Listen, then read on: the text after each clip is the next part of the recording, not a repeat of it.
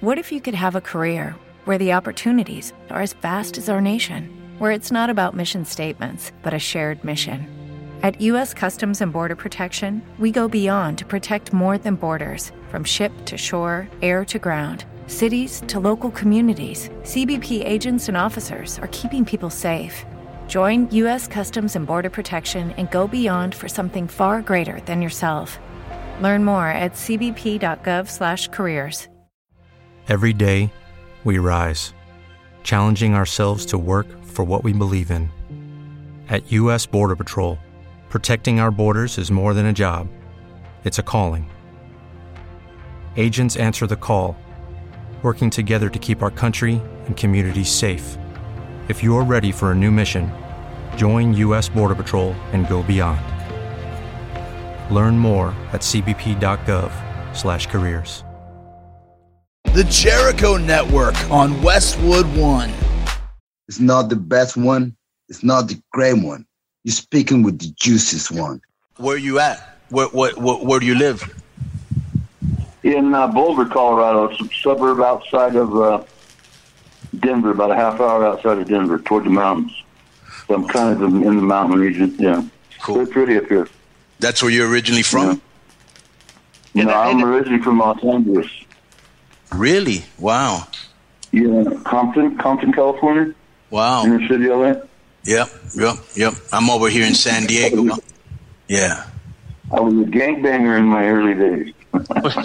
Were you really? Who knew Vader was coming straight out of Compton? Hey, that's exactly, yeah, I tweeted that a bunch of times. People don't believe it. But, yeah, we had to join the gang or get the beat out of us every day.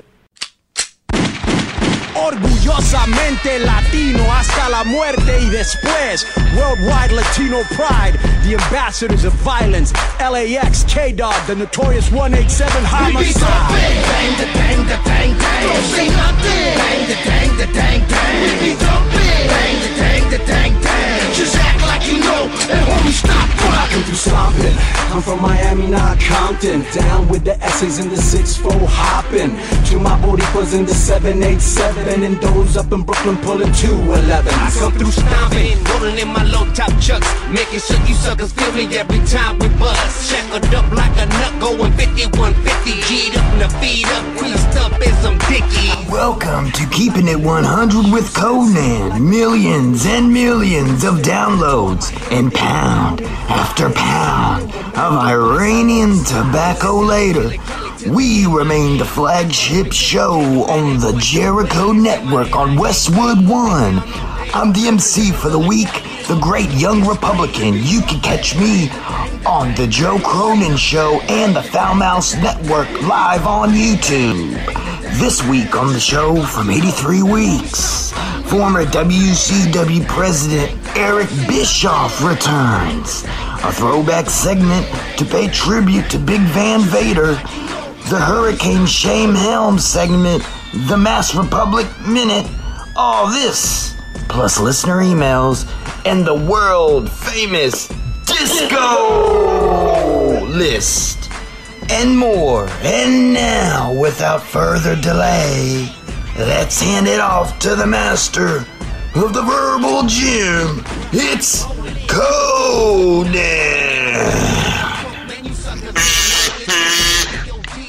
Yo, we're back with episode 103 of Keeping It 100 with Conan, the mighty D.I., and JoJo, the Philly Twink Boy. What it do? Boom.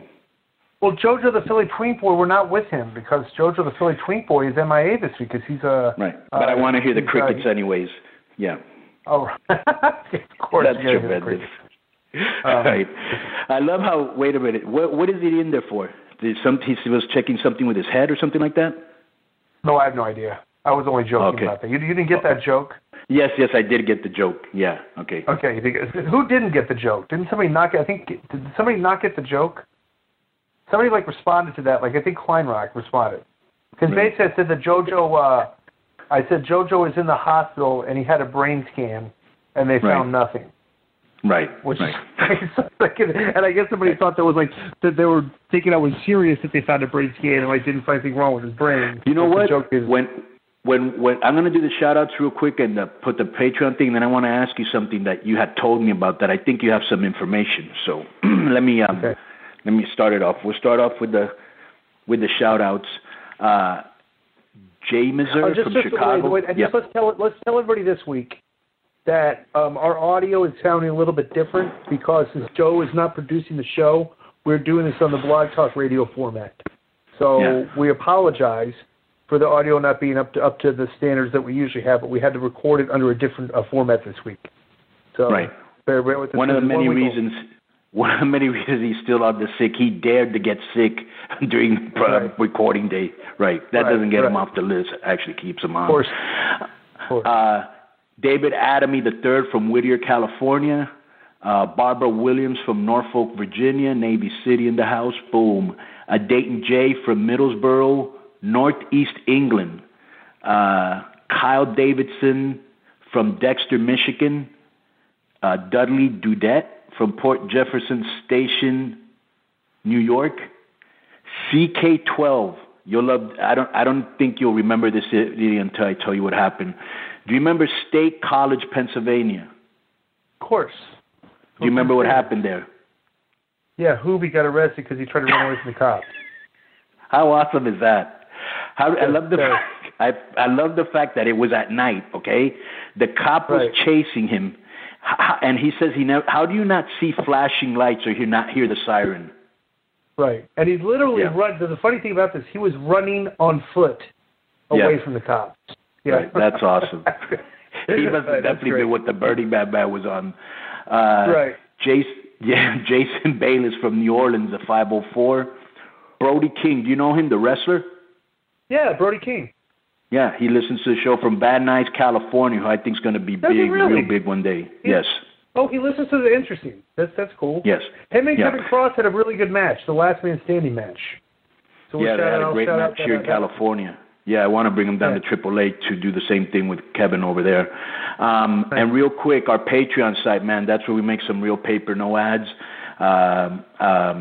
This is where we put basically everything that's left over from this show, we put on Patreon, and then we put behind-the-scenes stuff from places that I'm working at. So you can check this out. You know our stilo. We like to bring entertaining, informative, or thought-provoking content, and ball-busting is a must. So you can check that out at Conan.me. And Disco, and I don't know how, because I never get to see the pictures. Have you been pretty regular or not? Or you've been pretty inconsistent with sending stuff from Sapphires? I've been pretty well. I was pretty inconsistent because there was some porn stars I wanted to take the pictures with, right? And they're posted the advertising picture that they had of the porn stars. The girl looked really hot, so it was kind of like really big. And then the girls showed up, and they looked absolutely nothing like the picture. You know, that's tremendous. But this weekend there are a couple hot ones, so I'll definitely get some pictures up of the porn stars. And I've let my hair grow. I've not gotten a haircut like a long time. My hair is long.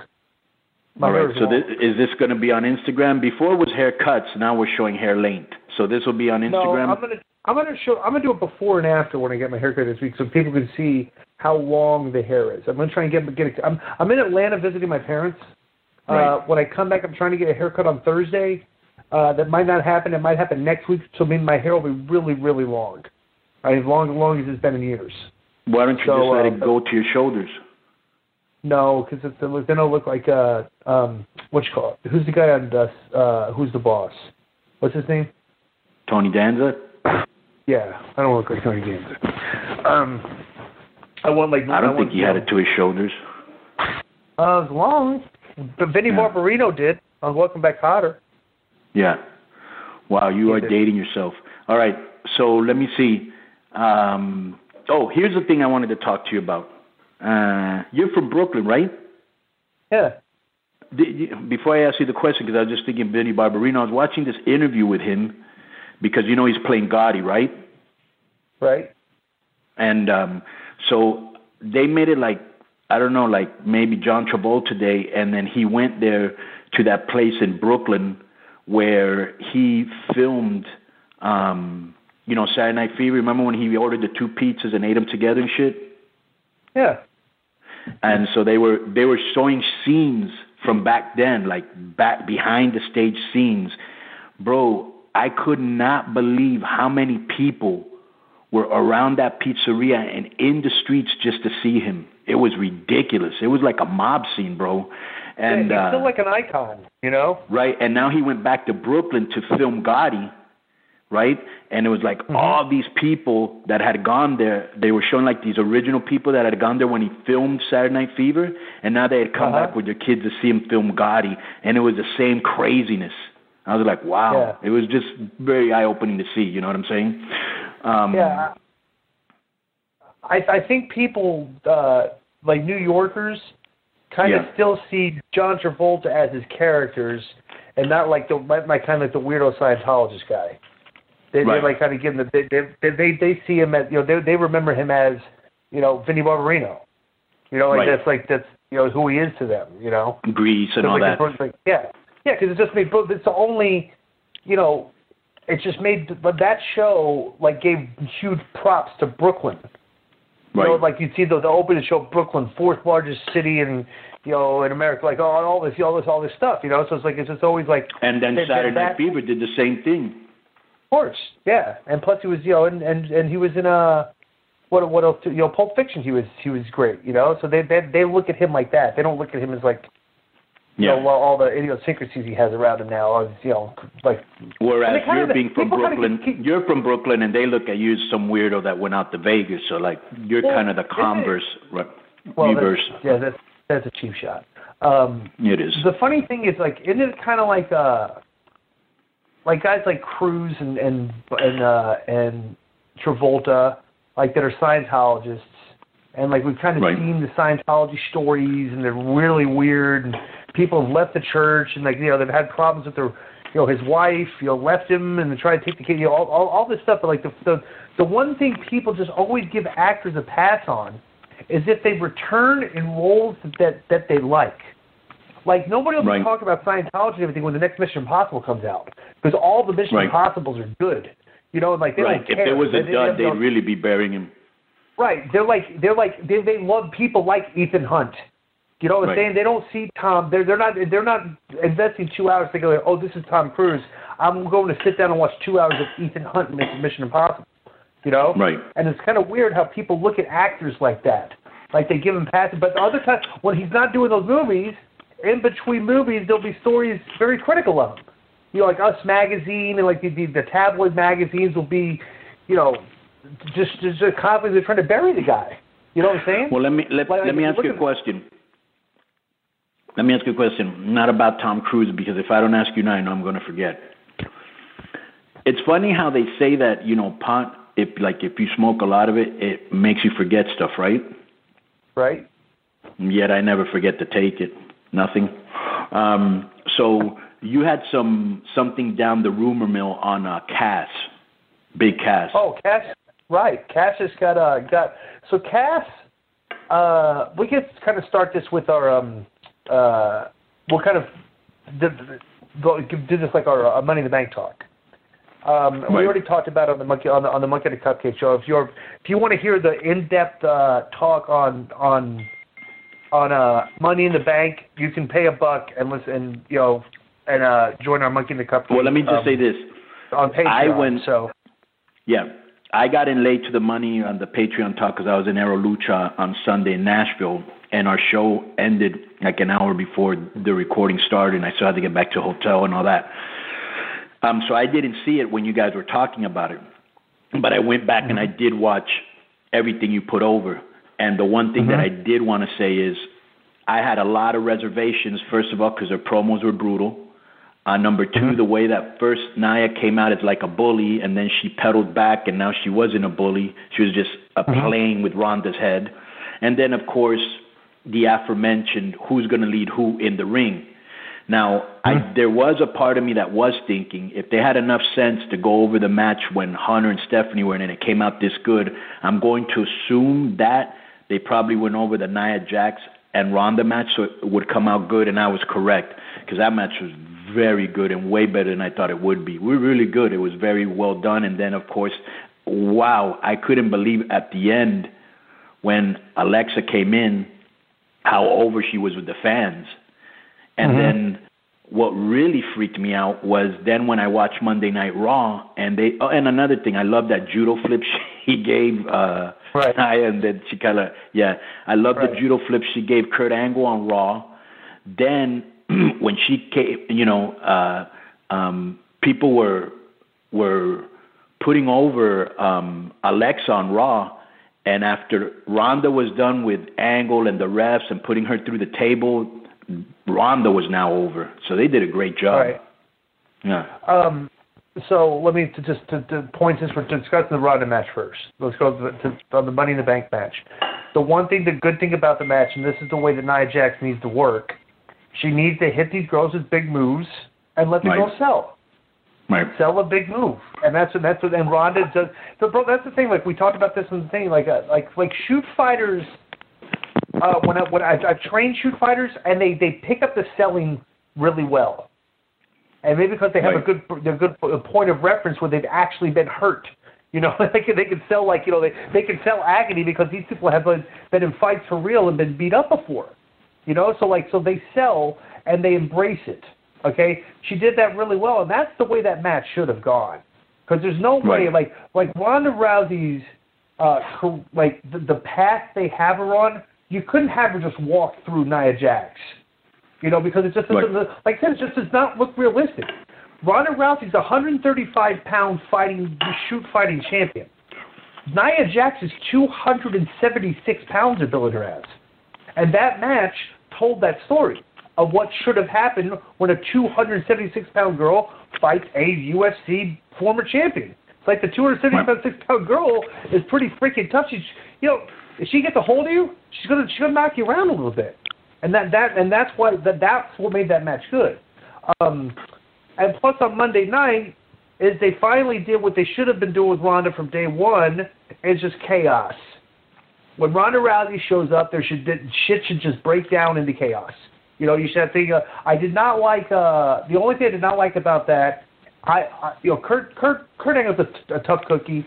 I would have told I think she took care of him on those suitcase shots. I would have just said, if I was Kurt, I'd say, hey, just knock the shit out of me with these. You know what I'm saying? It's like, it's good for business. You know what I'm saying? But that's the only thing I didn't like. Right, but you're also talking about a girl that's been in the business less than 6 months. So it's she does. In the back of her mind, she doesn't want to hurt this guy. She doesn't know how to really lay it in like you would be able to. You know what I'm saying? Right. Also, I guess the one match I missed was Big Cass. But I finally found out a way for you to agree with me. Just put you over. Go ahead. Right. That's a smart thing to do. Right. The Big Cass wrestled Daniel Bryan. I missed that match, but then now 2 days later, it was better than Big their Cass first match. I'll tell you that. Okay. Well, now all of a sudden, Big Cass is released. Right. And what have you heard? SmackDown. Okay. Sources. I have sources. Okay. Right. My sources told me that they were still upset. I guess he did. This is reported. They were upset that he had did that angle where he wanted to beat up a little guy that looked like Daniel Bryan, and they told him not to, and he still did that, like leading up to that angle. And I think it was a few weeks ago. Okay, and I heard they were hot at him for that, right? And this is, and I want to tell you, I had originally heard that also. And I was thinking to myself, unless you're like a big star that can deflect that type of heat or even insulate it, why would you even go against something that Vince specifically said no? Right. Yeah. You're not. Especially you don't have. Yeah. You're not. You got no juice right now. Right. No juice. No juice. Don't come across as a know-it-all when you haven't gotten over yet. Right. Also, I heard that there was a incident on a tour bus where he had locked himself in the bathroom accidentally. And he broke the tour bus bathroom to break out of the to get out of the bathroom, and he tore up the bathroom. Right. And so let us explain something. This is for the young cats in the business, just so you know. So when you're new to the business and you don't follow attention or you don't follow rules, I can guarantee you 90 motherfuckers went and told on you. So now the booking committee has their eyes on you, waiting for you to fuck up again. And when you do a second thing, you better remember if you did anything before, because now you got a whole bunch of heat. You know what I'm saying? Also, there's rumors that he was supposed to rehearse a promo that he was going to be doing on the show, and he blew off the rehearsal, and the promo ended up going long. And like they blew, you know what I'm saying? And that's going to get you heat. Yeah. Wasn't it something too that he was supposed to do something with Kevin Dunn and didn't show up?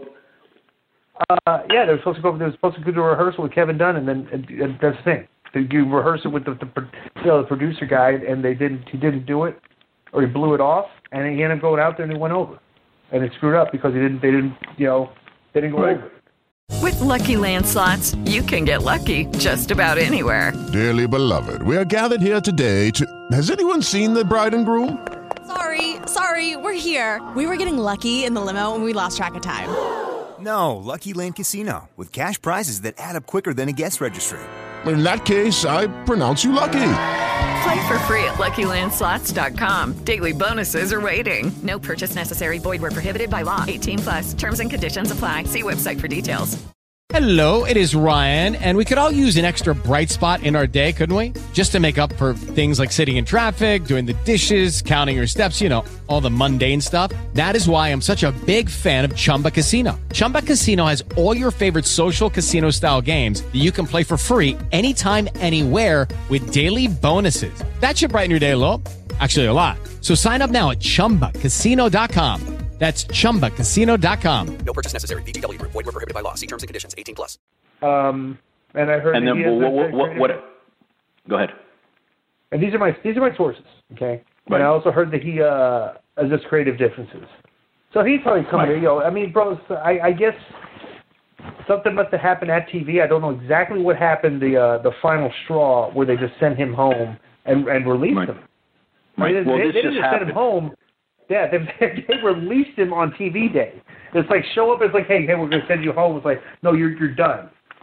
Right. And I also sending you home. You're sending home, and you're done with the company. They're fired. And bro, he must have had some heat because somebody pointed this out. I was reading about it. It said he wasn't even featured endeavored.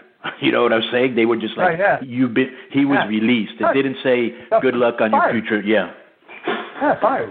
So that's how you put it. You show up for work, and they send you home, and they say you're done. What does that mean? It's like you're fired, right? And then the other thing is that.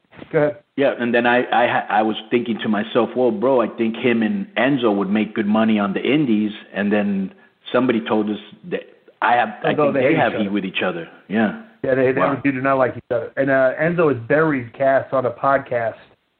Because he said he lost respect for Cass when Cass hurt his leg, hurt his knee, and just walked back to the locker room and didn't finish the match. And Enzo lost it. Enzo quit talking to him after that, supposedly. That's all on record. Really? So they don't like each other. That's just all. Isn't it a shame that was like a hot tag team, and now they're both done? Right. You never know. Money might bring them back together. You know what I'm saying? You never know. I want to talk about the. Did you watch the Jinder Roman match? Yeah. What did you think? I just think it went a little bit too long. But I don't think that they deserved the chance that they were getting, bro. Bro, let me tell you something. This is. They were chanting Johnny Gargano, huh? Well, bro, they're chanting. Here's the thing. I don't care what you can chant whatever you want. All right, but. My whole thing. But it isn't that you can chant whatever you want. When the crowd's chanting that means they don't like the match. Okay, because you didn't see them chant that during AJ Styles and Nakamura, which was a great match. But that's the thing. I think the fans were just because they have a predetermined. Here's what I didn't like. Okay, and this is where the fans were assholes in my opinion. Okay, is that they have a predetermined vision of what Roman is because of creative, and they don't like him. They have a predetermined thing of what Jinder is because they don't like his work and stuff. But, bro, okay, that's fine. You could do some chants and stuff, but if they're actually working hard and actually having a good match, and you're chanting this match sucks and this is awful, that's the fans are just being dicks because they did not deserve that. Okay, because whatever. If you're a fan and like you respect the product, you talk about like you're a WWE universe and you love if the two guys that you've demonized are going to go bust it, these guys knew the fans were going to hate them. Like if I would have booked that match, and I was the agent or I was talking to Vince, I go, bro, you know what these guys should do? These like they did remember when Roman just sat in the ring the day after he beat the Undertaker and didn't say a word for 10 minutes and just let the fans boo him. Yeah. I would have told these guys, you know what? Let's do this. Go out there and grab a headlock and hold it for 15 minutes, and just let the crowd do the same chance they would have done, and it would have actually been a story could have come out of it. You know what I'm saying? Like they trolled the fans while the fans were trolling them if they would have done that, but they went out and busted their ass and just basically went out and put up professional performance and worked their ass off. And still, the fans just decided we're gonna shit on you guys, and we're gonna shit on your professionalism, which is wrong. You know? Did you see that Ryan Satin jumped in on this with me? No. Did you see? Oh, you did not see this. Okay, so Ryan Satin. That's what no means. He thinks it's funny that I'm sitting there saying that when I had no problem with the fan yelling cheeseburger at Nia Jax. And I'm like, bro, I go, we had an exchange. I go, that's completely different. I go, because the fans are healing on an overweight character trying to get under the character's skin. They're not shitting on the performance of of both performers in the match. That's completely different. You know, you're like they're not. They weren't chanting Nia Jax like this is awful. Your match sucks. They're chanting cheeseburger at her because she's overweight. That's like completely. Do you agree that those are two completely different types of instances? They're different, but in a way they do have similarities. But I do see what you're saying. Yeah. Yeah. Well, there's similarities. You're disrespecting her, but she's an overweight character. Yeah. You're still disrespecting Roman and Jinder by saying this match sucks, even if they're not saying Roman sucks. You're basically but one is more like you said. One is more kind of like I don't know. You're being dicks in both cases. But I think with Roman and Jinder, there is something to what you say. People already hate him, and no matter what he does, they're going to boo him. And you could tell Jinder, this is what I felt. I felt like Jinder and Roman are two guys that get a lot of boos. Obviously, Jinder doesn't care because he's a heel, and I'm sure it's bothered Roman at some point, as hard as he's worked and everything he does. Right. And I've heard from guys that are real cool, that I get along with real cool, and I respect their opinion. They're like, Roman Reigns is one of the boys. You know what I'm saying? Yeah. And so he has respect in the dressing room, bro. Big time respect. Mm-hmm. Right. So I think the fans, I think they're more than anything still telling WWE, this isn't the guy that, this is the guy you want to push. We're pushing back because of all the times you didn't listen to us. And I don't know if it's more Romans in the position. Like maybe if somebody else was in that position, they'd be getting that heat too. You know what I'm saying? But here's the thing. Like Roman didn't do anything. Like those guys did nothing wrong out there. No. They went out and busted their ass. But like you said, there's already a predetermined bias. Yeah. Right. Exactly. You're I thought when I was looking at predetermined bias while these guys were working their ass off. Right. When I was looking at Jinder, the one thing I was thinking is Jinder knows, bro, he reads shit, he hears shit. Wrestlers, the first thing they do after a match, the majority of them, especially this generation, is they immediately go to their phone to see what people said about them. Immediately. And, it must hurt Jinder to hear you suck and you can't go and all this. And he probably wanted to go in there with Roman and go, hey, man, I can still go. And, like, I like the thing they did with the guy in the wheelchair. That got him some heat and all that. But you could tell Mahal was working extra hard, and so they were working hard. They didn't deserve that chance. So I will agree with you on that. Yeah. Right. Are you ready to go to the mailbag? All right, let's hit it. So this first one's from Marcus Williams. Actually, let me tell you something. Ever since we've told people to keep these short and sweet, they're short and sweet, right? Which I like, because I don't like reading a bunch of crap. Right. This is from Marcus Williams. Subject: Disco can stop crying now. Jericho gave Disco credit for coming up with the Man of 1,004 Holds gimmick on his podcast. That's bigger than some childish apology or outing him for eating in a soup kitchen. Keep up the good work, fellas. That's kind of funny. we brought that up on the Patreon show, the Money in the Bank show. Uh-huh. Right. And so by coincidence, this guy brought it up. So there's a guy without knowing that I had talked about this saying the same thing. That's kind of like an apology. It's absolutely not an apology, okay? Because all he's, like I said on the Patreon, all he's doing is reiterating an historical fact of what's already been discussed and been out there before. He just reiterated it. We talked about that on his podcast. He admitted it. Everybody's admitted it. All right. So he's still on the list. Get this. Guess we got a letter from. Who? Luke Smith. Oh, the Aussie. Okay. Yeah. The subject is the Aussie shoey. Okay, I don't know what this means here. But, oh, yeah. Remember when I asked the thing about why the guys drink out of the shoe? Oh, okay. Well, here we go. Hey, guys. To answer your question on the shoey, definitely an Aussie thing, made famous by Aussie surfers, fishermen, partygoers. The Mad Hueys, and taken up by Aussie F1 driver Daniel Ricciardo. Pretty popular here. Personally, not a fan. I find it almost disgusting as KG's face. Boom. So it shows this F1 driver. He sent a video and he's eating out of the shoe. He's pouring the beer in the shoe and drinking out of the shoe. That's disgusting. That is a terrible ritual. Drinking out of a shoe. I mean, if the shoe has never been worn, I could see. But like, have these shoes been worn? Like drinking out of a worn shoe, that's gross. Yeah. Now, what's the Mad Hueys? The Mad Hueys against this Aussie stuff. That's another question. Well, hey, Luke Smith, what are the Mad Hueys? So maybe he'll send in a letter this week and answer that. All right. And this is from Isn't that a clothing line? Jesus Christ. This is schmuck again. This is Who? Kaipo Panohu. Right. Okay, and you know what the subject is? Get your kazoo ready. No. The subject is JoJo's Man. Hey guys, just became a Monkey and a Cupcake member a few days ago, and I'm catching up on old bonus content. I occasionally catch old episodes, and I totally forgot how much of a shithead KG is. For someone who is an advocate for positive mental attitude, he was a super shit disturber. So here's JoJo, what's funny. Real quick, this is what's funny. Here's another guy that is answering something we talked about on Monkey on a Cupcake. Disco actually asked the three listeners what they thought about KG. One guy buried him, and two guys kind of put him over or said that he was, they didn't really have a problem with him. And now this guy just came and he answered that same question, but go ahead. Okay. So, JoJo, for the amount of crap you get from everyone, you are 100 times better than KG. Props to you, Conan. You're the man. The 187 was one of my favorite finishing maneuvers.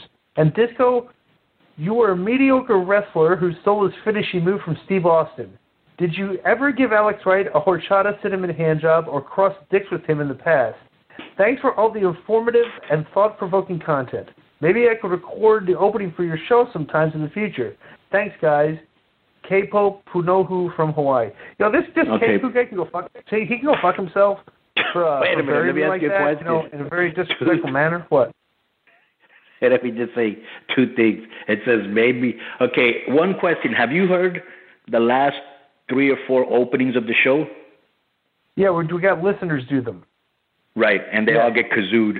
So, if you want to get kazooed, you can record the opening of the show. You would also have to tip for that. So these guys are actually tipping to get kazooed. One more question. Kaipo Panohu from Hawaii. Are you happy, Disco? I mean, I just want to see how much your vial goes with this guy. Are you happy that a couple weeks ago that volcano erupted in Hawaii and threw ashes over everybody, and he happens to live there, or no? I wish that it wiped out his house. I'm actually definitely hoping for that. If it hasn't wiped out the house yet, I'm hoping that the lava does engulf the house and ruins it and melts it to the ground. Okay, that's what I hope for you, Capo. All right, Capo. Sure. Thank you for sending in your letter. Go ahead. I can't believe that Joe actually has submitted this. If Joe was here, I'd just kazoo him. Let me kazoo him anyways. I got to get that slide whistle, bro. Go ahead. Okay. This is from Polly Esther, the evil teller. Right. Okay. And the subject is, what the hell is a good worker? Evening, gentlemen. I want to start off by saying La Park is super over with me for providing the best gif ever. The one where he takes his chair and clobbers Disco. Tremendous. Conan, why you continue to associate yourself with this schmuck Disco is beyond me. I feel like he should get kazooed after every sentence he finishes. Would you say his nose is closer to Gonzo or Toucan Sam? Also, I have close to 100 Twitter followers. JoJo needs to take his head out of his ass and give me a podcast on his Creative Control Network. On to the question at hand. For as long as I've been a wrestling fan, a good worker was considered to be a person that would want to sell, make their opponent look good, and make every move look real. Sale. Nowadays, that thing meant sell. Okay, wrestlers that would sell, make their opponent look good, and make every move look real. Nowadays, wrestlers don't do any of that. They don't sail. He keeps saying sail. I think it means sell. They take devastating maneuvers and kick out, and it just all looks phony. Basically, they're shitting on every move done back in the day by making them high spots. Why is this considered good work? I'll give them props and say that they're more athletic than back then, but better workers? Keep up the JoJo and Conan. You two are the best. Polly Esther, the evil Taylor. I'm not going to disagree with anything Polly Esther Taylor said in the second paragraph. The first paragraph, I'll vehemently disagree with his insults towards me. He kissed my ass. But yeah, that back in the day, that's what work. That's what work was. Now it's like go ahead. Go ahead. No, I was just going to expound on that. I think we're going to the same thing. So, first of all, on the Gonzo and Toucan Sam, I think it's a combination of both. And I do think JoJo, he's got a whole 100 Twitter followers. That's like 80 more than Gary from Las Vegas. Let me see. And, bro, he makes a very good point. And the thing is that that's what a good worker was back then in those standards, and now a good worker today is a good worker under different standards. But you do make a very good point. Here's the thing, is that the standards for what is a good match has changed, okay? And I think we kind of sit there and say that, like, the guys that the people say that have good matches now are good workers, when necessarily they may not be the best workers, based on the standards that we've had. Well, because like I said, Brad Armstrong would be a top guy if he would have worked today, because he was that good. You know what I'm saying? And he would, he always had a good match. And everybody that whenever you went to the show, you saw your name was next to Brad Armstrong. It was like, wow, we're going to have a really good match today. You know what I'm saying? But like now it's different. It's just like I said, I've given up, like trying to preach stuff like this and everything, but because it's just the stuff has just changed. So yeah. Right. Okay. That's exactly what's happened. It's changed. This is not the same wrestling we grew up on. Yeah. Right, exactly. Let me go. Bro, do you know what this is? This is disgusting here. Do you know what Joe has done this week? We have another letter from Kaipo Panohu. Really? Yes. Just kazoo that Joe has given 2 submissions for Kaipo Panohu, please. I guarantee you, Kaipo Panuku, one of these two, is either going to have his own podcast on his show, or he's going to be interviewed much like that Adrian Thomas guy who's going to beat his ass. But go ahead. Right. Well, it looks like he's trying to get his own podcast. Okay, the subject is the filthy animals. Hey, guys, I have a message for Conan. Of the crop of superstars from the WWE, who would you pick to be a new filthy animal stable? I know for Disco he would pick Calculator, the evil mathematician, Bo Vine, the evil milkman, and Dr. Archer support the evil podiatrist, who was a face but turned quote-unquote heel. Thanks for the great content every week, Kaipu Panohu. P.S. Jojo, my condolences to your family. I lost my dad a few years ago, so understand. With that being said, you still suck. Got to keep up the gimmick. Got to keep the gimmick up, brother. It says from Kaipu Panohu. All right, I'll pop for him burying him. And I'll kazoo the Bovine and the Archer support. Right. Who would you pick for the filthy animals? I would have to think about it, but for sure, if ADR was still there, he would be on it. And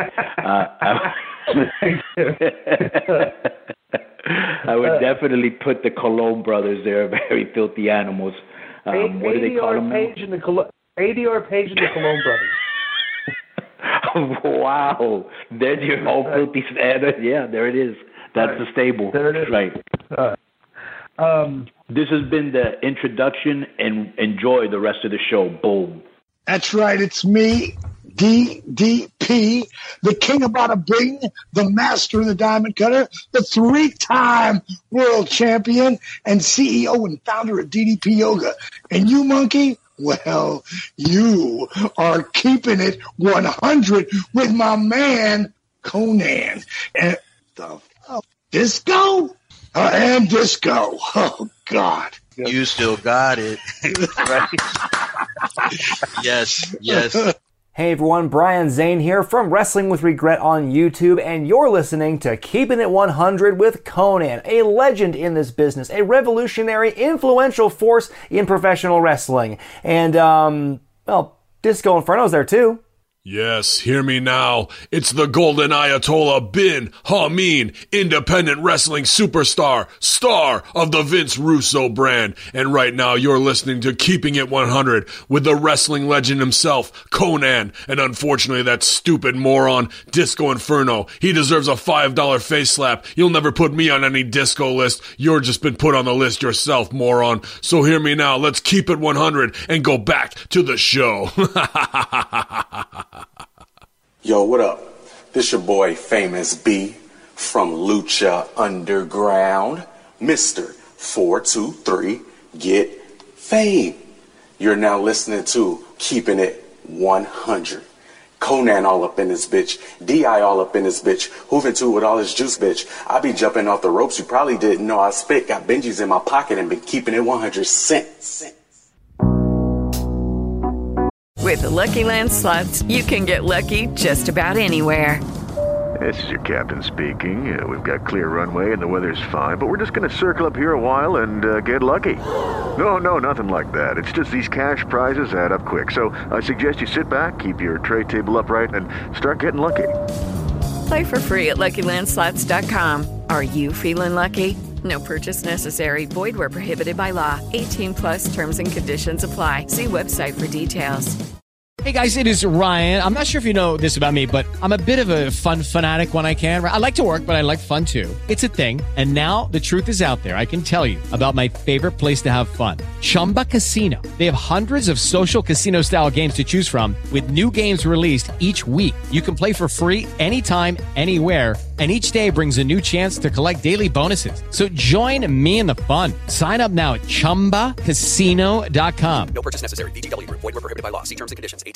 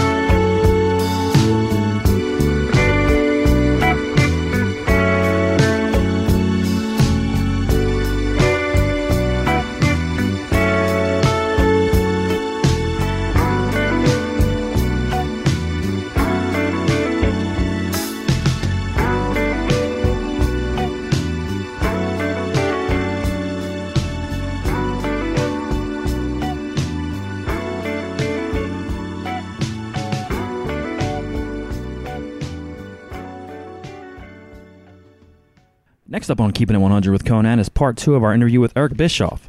In this interview, Eric will discuss his favorite firings from WCW, President Donald Trump, working with Hulk Hogan and Ric Flair, working with Conrad Thompson and Bruce Pritchard, and more. Hey, let me ask you a question. I have 2 questions from our producer, Eric. All right? Okay. He says that in your book that the Honky Tonk Man was your favorite person to fire from WCW. Is it true that Disco Inferno was your second favorite? I wish I could fire Honky Tonk Man at least once a week. That's tremendous. Wait a minute. What did he do that he garnered that type of heat with you? He showed up. He actually look. I hired him. More or less as an experiment. Right. Hulk, was convinced that, he could get over because, Hulk had, a positive experience with him, way back when or whatever. Yeah. I could bring him in cheap enough. He was kind of a mid-card thing. It was a world television title thing. There were still a lot of fans that remembered him from, his WWF days. So it was kind of we'll give this a try. Right. And then he got that world television title, and motherfucker actually thought he was over. I mean, he actually thought he mattered. Right. And when it came time for him to do what we needed him to do and drop the belt, he tried to bow up and hold me up. Right. I was like, motherfucker, I don't care if Hulk brought you in or not. There's the door. Take you and your glitter and your fake guitar and your shit. Go. I'm tired of you. Wow. It was. Wait a minute. I just want to say this. I like the violentness still in that promo 20 years later. I can only imagine the heat real time. Go ahead. I laugh about it. And I see him out every once in a while. I'll see him at a convention or something, and he just smiles and he nods. But I wish he was around. I wish he would come out to Wyoming just so I could fire him once a week because it would make my week. I'd feel better every week. I'd feel better. That is tremendous.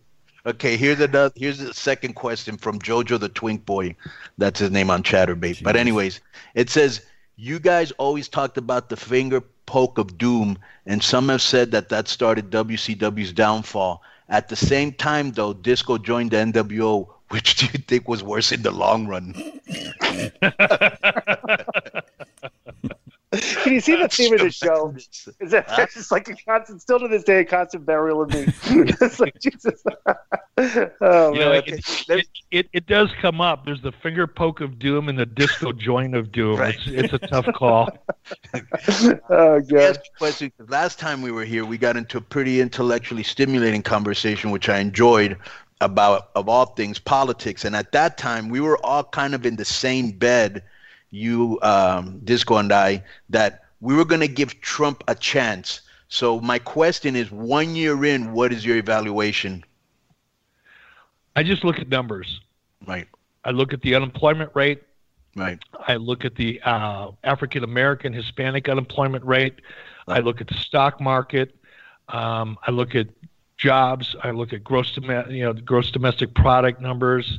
And oh, by the way, we're at least in the very early stages of getting the nukes out of the Korean Peninsula.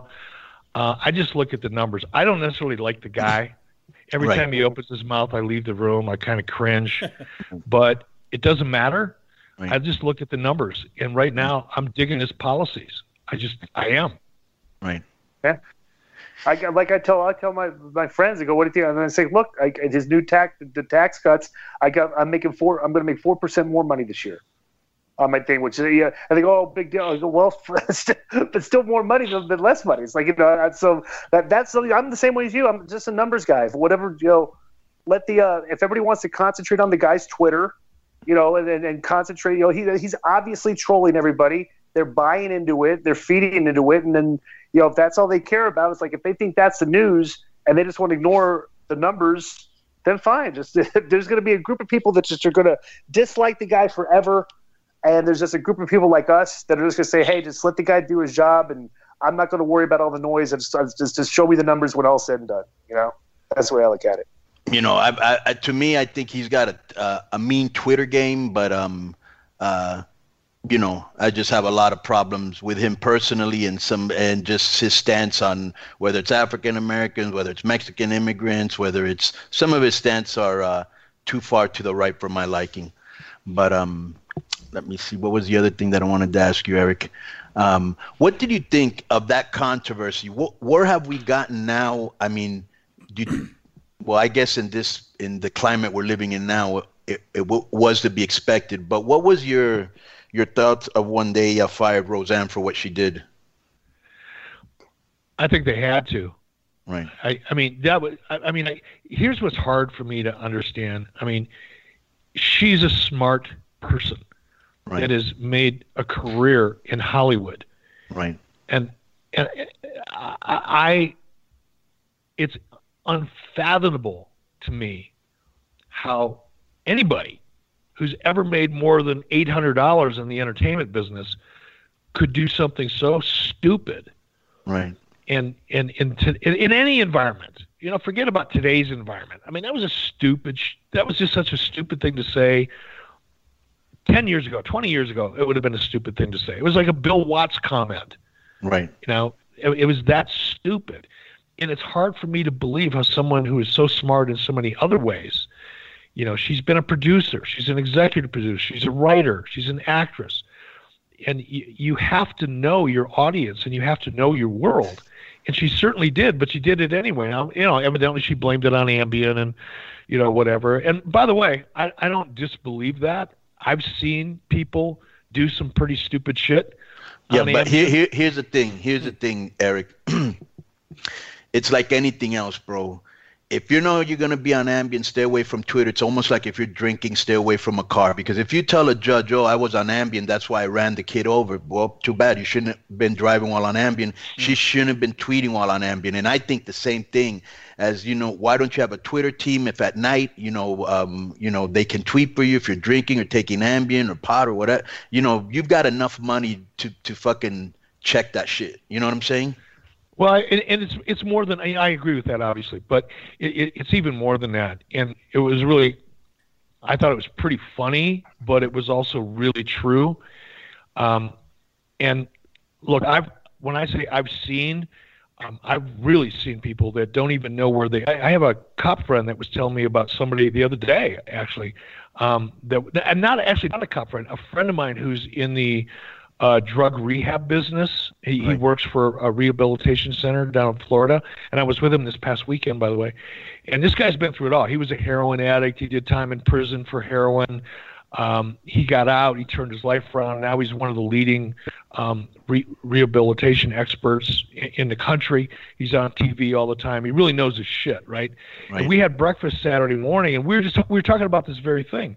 And he was telling me about a friend of his who had a neighbor who had taken who OD, you know, took too much Ambien and had a couple beers, got out of bed naked, walked down the street to his neighbor's house, crawled into one of the kids' beds naked, and didn't even know he was doing it. Right. So, I mean, that shit you could do some really, not only stupid shit, but you don't even know you're doing the stupid shit. Right. So I understand that, but here's the part that I don't think gets her a pass, even on Ambien, is Ambien doesn't make you a racist. That thought, that idea was in her mind. Right. Whether you knew you were doing it, not doing it, whether you were drunk, whether you were high, whatever the fuck, you still do. It's still a thought that is processed in your brain, and it comes from somewhere. Ambien doesn't make you a racist. Ambien may make you, you know, forget you're doing stuff, but it doesn't make you a racist. And I think that's where she lost her credibility. Yeah, and I love when the company that makes Ambien said one of its side effects isn't racism. Did you pop at exactly. that? Right. Exactly. And plus, not only that, who calls a white lady an ape? You know, so I mean, give me a break. Eric, you did a show at the Hard Rock last night. What's the premise of those shows? That was great. I did it with Hulk Hogan and Ric Flair. It was kind of a Legends of the Ring, you know, Q&A, meet and greet, you know, the whole fan experience. Jimmy Hart was there. It was awesome. And to your point, Disco, when you were talking about, fans coming in from all over the country, I was shocked. I met fans from Baltimore, from Boston, from New York. I sat and had dinner and a couple beers with some fans from Milwaukee that had flown in, all the way down to Miami just for this show. It is absolutely cool as hell. There's probably, I don't know, it's hard to estimate because of the way the layout was, but I'm guessing there was about 800 people there. And average ticket prices were not cheap, but they came there for the weekend. I had a friend of mine that messaged me and said that his buddy paid $300 for that. I was like, wow, that's like, and then it's funny, like people say, oh, you're just bitter, Disco. I'm like, hell no. I go, we're still in this business making money just talking about it. To me, that's the most fascinating thing that what this business has become is that we can just shoot the shit and get paid. I'll tell you what was really fascinating and exciting for me at WrestleMania this year in New Orleans. Conrad and Bruce had a live show going at the House of Blues. And they invited me to come over and kind of crash the party unannounced and unadvertised and just have some fun, right? So I snuck in, and I kind of snuck into the audience because I wanted to wait till the show was about half over before I disrupted it. And so I'm in the audience, nobody really could see me or knew who I was. I was able to sneak in and kind of hide in a corner. And I'm watching this show, and I'm laughing my ass off. And I'm thinking to myself, this show could be in any comedy club anywhere in the country. And there was probably 600 people there that were on their feet laughing their asses off for 3 hours. It was amazing. And it's Conrad and Bruce. Eventually I came up, and then Layfield did the same thing, and Jerry Briscoe and Pat Patterson and Shane Helms came in. We all kind of came up, and we all had our little 5 or 10 minute shtick. But it was an absolute blast. I had so much fun doing it. And the idea that, doing these podcasts gives us ability like we're going to do at StarCast coming up in Chicago. We're all going to get together. We're all going to have fun. We're going to meet the fans, and we're going to make money. I just think it's a wonderful time to be 63 years old in the wrestling business. Well, and not just that, the synergy between everybody, because, Conrad helps you, or if we need help, he helps us. And, if you come on our show or we go, you know what I'm saying? Everybody wants to help everybody out, which is cool.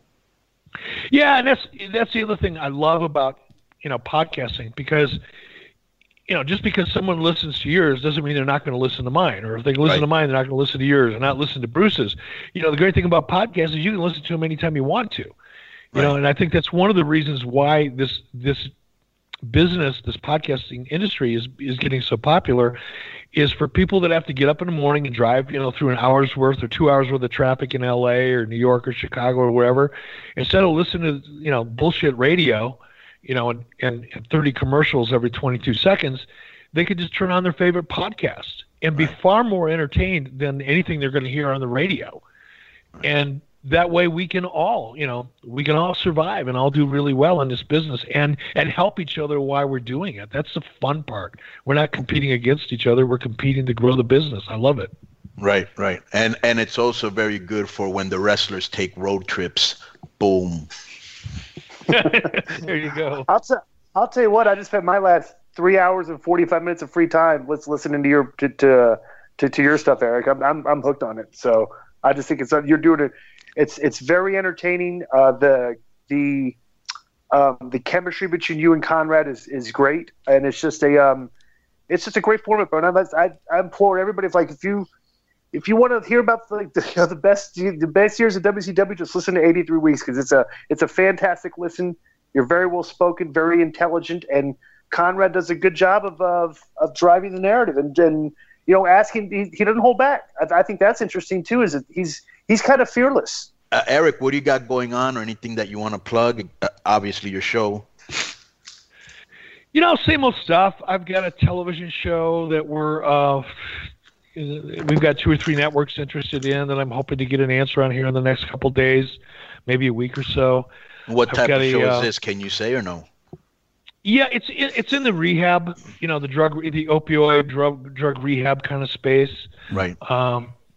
Very topical thing, and it involves that guy, that friend of mine, Tim Ryan, that friend of mine I told you about that I've known for a while. Bro, I did a show with a show with him that aired about a year ago as a special on A&E, and now we're taking it out. With the Lucky Land Slots, you can get lucky just about anywhere.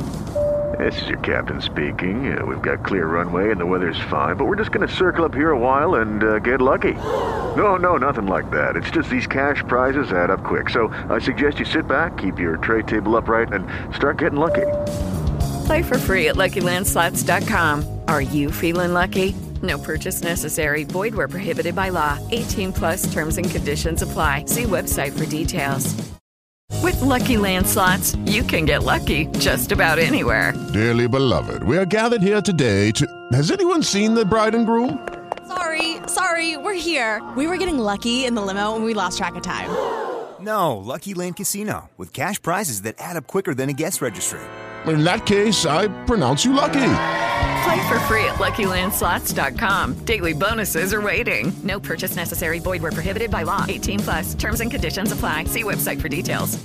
To sell it as a series, so that's what we're doing. How weird is it that the opioid epidemic was so big, 20 years ago in the wrestling community, but it hadn't hit the mainstream, almost like lucha in a way, and now it's like just killing our society, bro. When I step back and look at it, and I've done my fair share of stupid shit. Right. Recreationally, I've had my starter kid or two. Right. If you know what I mean. Right. We all have. Right. We've all played in that space because it was so easy to get. Right. But I think what happened for those 20 years that you're talking about is doctors were prescribing that stuff so easily and so frequently. It was so easy to get. I tell a story. I'll try to keep it short for you guys. I went in to have some surgery on my right hand about 3 years ago, and I had, I was under for like an hour and a half. It was a pretty extensive surgery on my hand, and I came out. My hand was all, it was in a cast and all that. I was half asleep. I was coming out of anesthesia, and as I'm going out, half awake, they hand me a prescription, for antibiotics and for pain. So the next morning, when I finally cleared my head, I looked at the prescription, and it's like, 120, 240 or 280 degree or milligram, Vicodin. I'm going, wow, that's cool. Right. Happy about that. But what was interesting is I had no pain. There was no reason to prescribe those things to me. Right. They just did because it was standard procedure. And I think what's happened, I know what's happened, not from experience, and I'm not an expert, but through what I've learned through my experience with this space, is that doctors were prescribing this shit just right and left. It was so easy to get. And then all of a sudden the government cracked down on it. And all these people, successful people, people that weren't kids, whoever were eating these things like candy, all of a sudden couldn't get them anymore. Well, now they go down and buy a dime bag of heroin because it's easier to get than a prescription. Yeah. And that's what's killing people. It started with doctors overprescribing, opioids because it was easy and they were all making money doing it. The big drug companies were making money. And here's the worst part. Just almost like happens on Wall Street. Bro, nobody goes to jail because these pharmaceutical company executives, they're like dope dealers. And they should have been treated like worse than dope dealers, you know what I'm saying?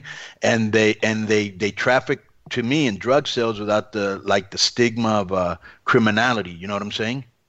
And I know that's not what this show is about, Conan, but you were so on the money with that, and I agree with you so much. And I try not to get into politics and social media because I've learned it comes back to bite you in the ass. Right. But I speak out pretty consistently about big pharma. Right. And, the opioid thing is something that we're all seeing and hearing about now because it's in the news, right? And everybody's trying to jump on that bandwagon. But if you look at the amount of prescriptions that doctors are writing for kids, they're pumping them full of Adderall. They're pumping them full of Ritalin, and they have been for years. Right. And people are wondering why, this generation of kids are growing up so violent and kids are shooting up schools and all that. I would bet nobody wants to talk about it, right? Because it's the big, ugly secret. Right. But the one thing all of these people have in common is 80% of them are all way fucking over-medicated. Bro, there could be a correlation, Eric, because why weren't kids doing that when we were young? You know what I'm saying? There were guns around then. There were crazy motherfuckers when we were growing up. You know what I'm saying? Yep. Because they weren't hooked on fucking, Now they're living in their basement. They don't have they don't have a life. They don't go out and do shit. At least when you and I were growing up, Conan, we might have been going out doing crazy shit. And right, but it was outside. Nobody wanted. But we were outside, and we were part of a group, and we had a social network of friends. No matter what we were doing, you were interacting with people. Right. And now kids are growing up in their basement. They don't have anything but a video game or an iPhone or whatever they play on. And even when they talk, and here's the other thing, Eric. I know you've seen this. Even when they talk, you could have 5 of them in a group, and they're all talking by the phone. Through via the phone. They don't even talk to each other. Yep. They're just and then texting. you dump, Ritalin and Adderall and all these, because it's really easy to say, oh, my kid's a problem child. Oh, you take him to the doctor. Oh, here's a prescription for Ritalin, or here's a prescription for this, or this antidepressant, or whatever the fuck they prescribe them with. If you look at the number, you just Google the number of prescriptions for children under 8 that are mind-altering, psychotropic drugs. Yeah, it'll drive you. Your head will explode. Yeah. So let me ask you, Eric. So you got this TV pilot on rehab, right? What else? Yep. I'm working on a digital platform, right? So that people like us, right, can have a place to not only host our podcasts, right, but also stream video and all kinds of other things. But make it really accessible and easy to navigate. Right. I've been working on that for about 1.5 years, and we're getting real close now to wrapping that up. So that's kind of a big project that I've been working on. I've had to kind of go off and on that. I had to put it on the back burner a couple of times, but we're real close to getting that done now. Got a movie deal that I've been working on for a little while that I can't really talk about too much or at all, right, really, other than to say I'm doing one, right. Producing one, not acting, obviously. Well, if you need a fluff boy, Disco's always down. Nothing. Jesus. No, I'm not doing porn. That's all right. Just checking. We gotta get hot. Well, and you're gonna. Well, what are you doing on Twitch? You're on Twitch, right? Can you push that? Yeah. Twitch is just something I dig doing it. Right. In fact, I'm going to probably get on it tonight. Right. It's a new, it's an e-gaming platform. Mm-hmm. It's been around for a long time, and it's one of the biggest streaming, other than WWE, it's one of the biggest streaming platforms in the United States. Eric, go ahead. I'm sorry. How weird was it? Because AAA's on Twitch, right? So is Impact. So my whole thing when I first got on Twitch, I was like, wow.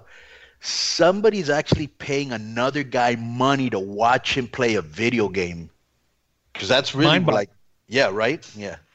And so you're also going to be at All In, right? I'm going to be at All In. I'm really looking forward to that. That's going to be fun. Conrad has got a couple more live events that we're discussing right now, doing later in the fall. So I'll still be doing. I'm trying to do as many live events as I can. I like getting out there with the people, especially now with the podcast. It's kind of like there's a new interest, I guess, in what I. Bro, you'll do well because you're entertaining, erudite, and witty. So you'll do good, Eric. You know what I'm saying? And I'm fucking good looking too. That helps. Say you're still good looking. You still have a lot of your hair, just like Di. Bro, I just want to tell you, man, it's a pleasure having you on the show, and we're not going to – I'd like to have you on every now and then just to talk about topical issues. Let's do it. Yeah. Let's do it. All right. Again, Eric, I want to thank you very much for being on Keeping It 100. Boom. Conan, I have a question for you. Yo, what it do? Are your teeth rotten from eating so much Mexican food? Jesus. That's unbelievable. No, they are not. And that sounds kind of, yeah. Well, you brush your teeth pretty regularly, right? 100%. Okay, yeah, because when you think of things you do every day, brushing your teeth probably isn't top of mind. But for something that's so important to your health, it should be. That's why Quip wants you to help brush better. Have you heard about Quip? Yes, we talked about it last week, so I have heard of it. And if you remember, Joe got one. Joe got a whole package, and we're going to get one soon. Joe, how do you like Quip? I like it a lot, man. You know what? I had tried electric toothbrushes before and didn't really like them, but Quip, I'm really enjoying it. It's fantastic. I can't wait to get my bristle replacement. And did you know that it's the only electric toothbrush recommended by the American Dental Association? Yeah, let me fill our listeners in on this because I think it's a great deal. They have for our listeners that they're offering them. For starters, Quip is an electric toothbrush that's a fraction of the cost of bulkier brushes, while still packing just the right amount of vibrations to help clean your teeth. Quip's built-in timer helps you clean for the dentist-recommended 2 minutes with guiding pulses that remind you when to switch sides, so it tells you when to alternate. Next, Quip subscription plans are for your health, not just convenience. They deliver new brush heads on a dentist-recommended schedule every 3 months for just $5, including free shipping worldwide. That's nothing. That's really cheap.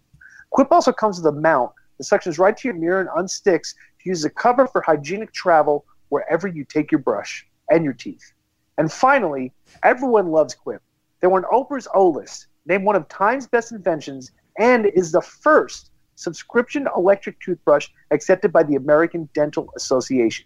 Plus, they're backed by a network of over 20,000 dentists and hygienists, and hundreds of thousands happy brushers use Quip every day. And this is what Lucky Land Casino, asking people, what's the weirdest place you've gotten lucky? Lucky? In line at the deli, I guess? Aha, in my dentist's office. More than once, actually. Do I have to say? Yes, you do. In the car before my kids' PTA meeting. Really? Yes. Excuse me, what's the weirdest place you've gotten lucky? I never win and tell. Well, there you have it. You can get lucky anywhere, playing at LuckyLandSlots.com. Play for free right now. Are you feeling lucky? No purchase necessary. Void where prohibited by law. 18+. Terms and conditions apply. See website for details. you got to check out, people. Quip starts at just $25. And if you go to getquip.com, that's GETQUIP.com/Conan, KONNAN, right now, you'll get your first refill pack free with a Quip electric toothbrush. That's your first refill pack free at getquip.com/Conan. Spelled GETQUIP.com/KONNAN. All right, so everybody make sure that you get it at getquip.com/Conan and get your disco candles. Boom. In the cold open to the show, you heard an excerpt from an interview done with Vader here on Keeping It 100 with Conan, which was done a few years ago. This next segment is a clip from that interview, and we're going to put the rest up on Patreon at Conan.me. And from everyone at Keeping It 100, we send our condolences to the White family. Rest in peace, big man. So the first time I ever saw you, Vader, was so impressive. You were in New Japan, and, you know, you had the headpiece that, you know, shot out the smoke, and you'd put it in the middle of the ring, and it was so way before its time. And who were the guys that when you got there that maybe tried to test you a little bit in the ring from the Japanese boys just to see what you had? Well, you know, Inoki, obviously he tested me. He story about Inoki, man. We were in the Sumo Palace, and I was supposed to fight Fujinami, and Fujinami just said no at the last minute, and really uncharacteristic about the Hall of Famer that we know now as Fujinami. He just said no. He didn't know what I was about. Right. And I think what he had said was, you know, Inoki, we need to talk about this, and Inoki didn't really ever get to him. So at the last moment, Inoki just stood up and said, "Man, I'm not going out in the ring," because I had been introduced and was in the ring first, and Fujinami was supposed to come out to the sold-out Sumo Palace main event, and so Inoki had already fought and won and was backstage. So Inoki came out, right. And Inoki had not been beat for, I think, a decade. He had not lost a fight for a decade. And if you could imagine that type of power going into the ring and the Japanese support for that, and see, they believed in this guy. And back then, see, in Japan, things were still a shoot. The people believed that Inoki hadn't been beat in 8 years. Right. And so he got in the ring and said, you know, Masa Saito went over, you know, was yelling at Inoki, and they were like, you know, what the fuck you want to do? And Inoki said, tell him to knock me out. And I hit him pretty good about the 2-minute mark, and we went home. So, I mean, wow. This was my first match in Japan, brother. And I had been working in the AWA, and I had been working in Europe for a guy named Otto Vance, and I had been a world champion for him, over 3 or 4 time world champion over in Europe. But now, man, I come to Japan the first time, and I knocked this legend out, megastar. I mean, right. It was beyond, you know, I don't have the words. I mean, you can take Hulk Hogan in his prime and multiply that times about 10, and that was Inoki. after the party, it's the Waffle House. If you ever been here, you know what I'm talking about. Where people don't dance, all they do is this. And after the original, you know what it is. Welcome to Atlanta. Remix, it had to go down. I got something else to tell you about the new Motown. What people don't visit, they move out here. And ain't no telling who you might see up in Lenox Square. I don't know about you, but I miss the Freaknik. Cause that's when my city used to be real sick. People from other cities used to drive for miles just to come and get a taste of this ATL style. I'm the MVP, most ballin' player. Make my own moves, call me the mayor. Monday night, you know things change with time. Magic City back looking like 8 and 9. All my homies on the south side up in the Ritz. Tuesday night, the Velvet Room, same shit. Wednesday, strokers, I don't go no more, cause they don't know how to treat you when you come through the door. Thursday night was plush, but we moved the fuel, and I be up in the booth drunk acting the fool. Friday night at Kaya, they still got love, and the Shark Bar be popping like it's a nightclub. Saturday still off the Heezy for Sheezy. You can find me up in one Tweezy. Sunday getting me some sleep, please. I'm on my way to the deck to hit Jazz and Tees. Holla, holla. Hey, yo, I'm from New York, man. Representing NYC to the fullest. Gats, I pull it. Heads be ducking when New York be bustin'. Take that. Welcome to New York, motherfuckers, where we don't play. And out-of-towners get got like every day. And a gangster's a gangster in every way. Sitting on 22s, this what long money do. Now the Don's on it, did he shine on it? Tell Flex to run it back and drop a bomb on it. Sunday we laying low in Halo, sipping Chris and we straight. Monday we go to Bungalow 8. Tuesday I'm in Spa drunk doing the shake. And for the rest of the week we just follow the freaks. You can spot us out of town by the way that we walk, the way that we talk. Cocky the state of New York. Hot now, top down at the Rucker game. New coupe, no roof, player, what's my name? Now Brooklyn, Queens, Manhattan, Staten, Uptown, what now? Let's make it happen. New York, motherfuckers. If you can make it here, you can make it anywhere. We still here, and we building 4 more new towns. You say St. Louis ain't hip-hop. Dirty, we hop to what's hip. I'm a lunatic with too much grip to let her slip. I'm so St. Louis, ask my tattooist. I was like the water boy, now they saying you can do it. I'm Baby Huey, one of the best in the Louis. Sip Louis, smoke Louis, dressed in Louis. Home or back porches, Chucks and Air Forces. Old school, costly, trailblazing like Portland. The girls are the best like Travis with fat asses. I call them gimme girls, they always tell me I can have it. All got habits, marijuana the static. 5'2" cats and coats with automatics. St. Louis is the truth like Sojourner. Don't need a burner, we learn from Ike Turner. I tried to told you don't cross that bridge without permission from them St. Lunatics. Ladies and gentlemen, we got the big Snoop Dogg in the house tonight. He just came from off tour, and he want to tell y'all a little bit about where he come from. Palm trees, bad bitches and wannabes. OGs like me eating on policies. Now latest, jelly beans and wallabies. Real niggas from the set I hardly ever seen. Mostly heard, sell a bird off the kisser. Then when we dip, we hop it, then we swizzer. A lot of homies like to wear the pisser. Hair longer than hers, sharp with the fizzer. Doggy this off, you know I like the bizzo. Like Kobe and Shaq, so take that. Long Beach is on the motherfucking map. The city by the sea, R.I.P. JD. You know about the LBC. My niggas love them stillers, cold-hearted killers. Real cat pillars, real niggas fillers. Ain't no swillers, a lot of dope dealers. Bang, diggy dang dang. Dog pound, gangster, crip gang. Yeah, we do the damn thing. Go to Pomona, scoop up cocaine. Head to the church house to get a little workout. Smoke out, drink up, now put your bank up. It's all on me, I got a scenery to stank up. Crank up the beat, raise up the heat. I'm throwing a block party on 2-1 streets. Welcome to Atlanta Remix, hey.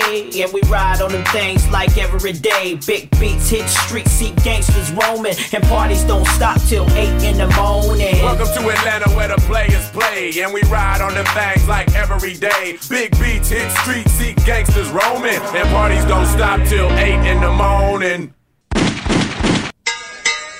Respetable público, lucharán 2 de 3 caídas sin límite de tiempo. En esta esquina, el Santo Cavernario. Y en esta otra, Blue Demon y el Bulldog. El Santo el Cavernario, Blue Demon y el Bulldog. El Santo el Cavernario, Blue Demon y el Bulldog.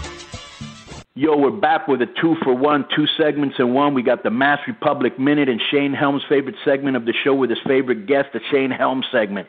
Boom, what up, Kevin and Shane? What's going on, man? What is now?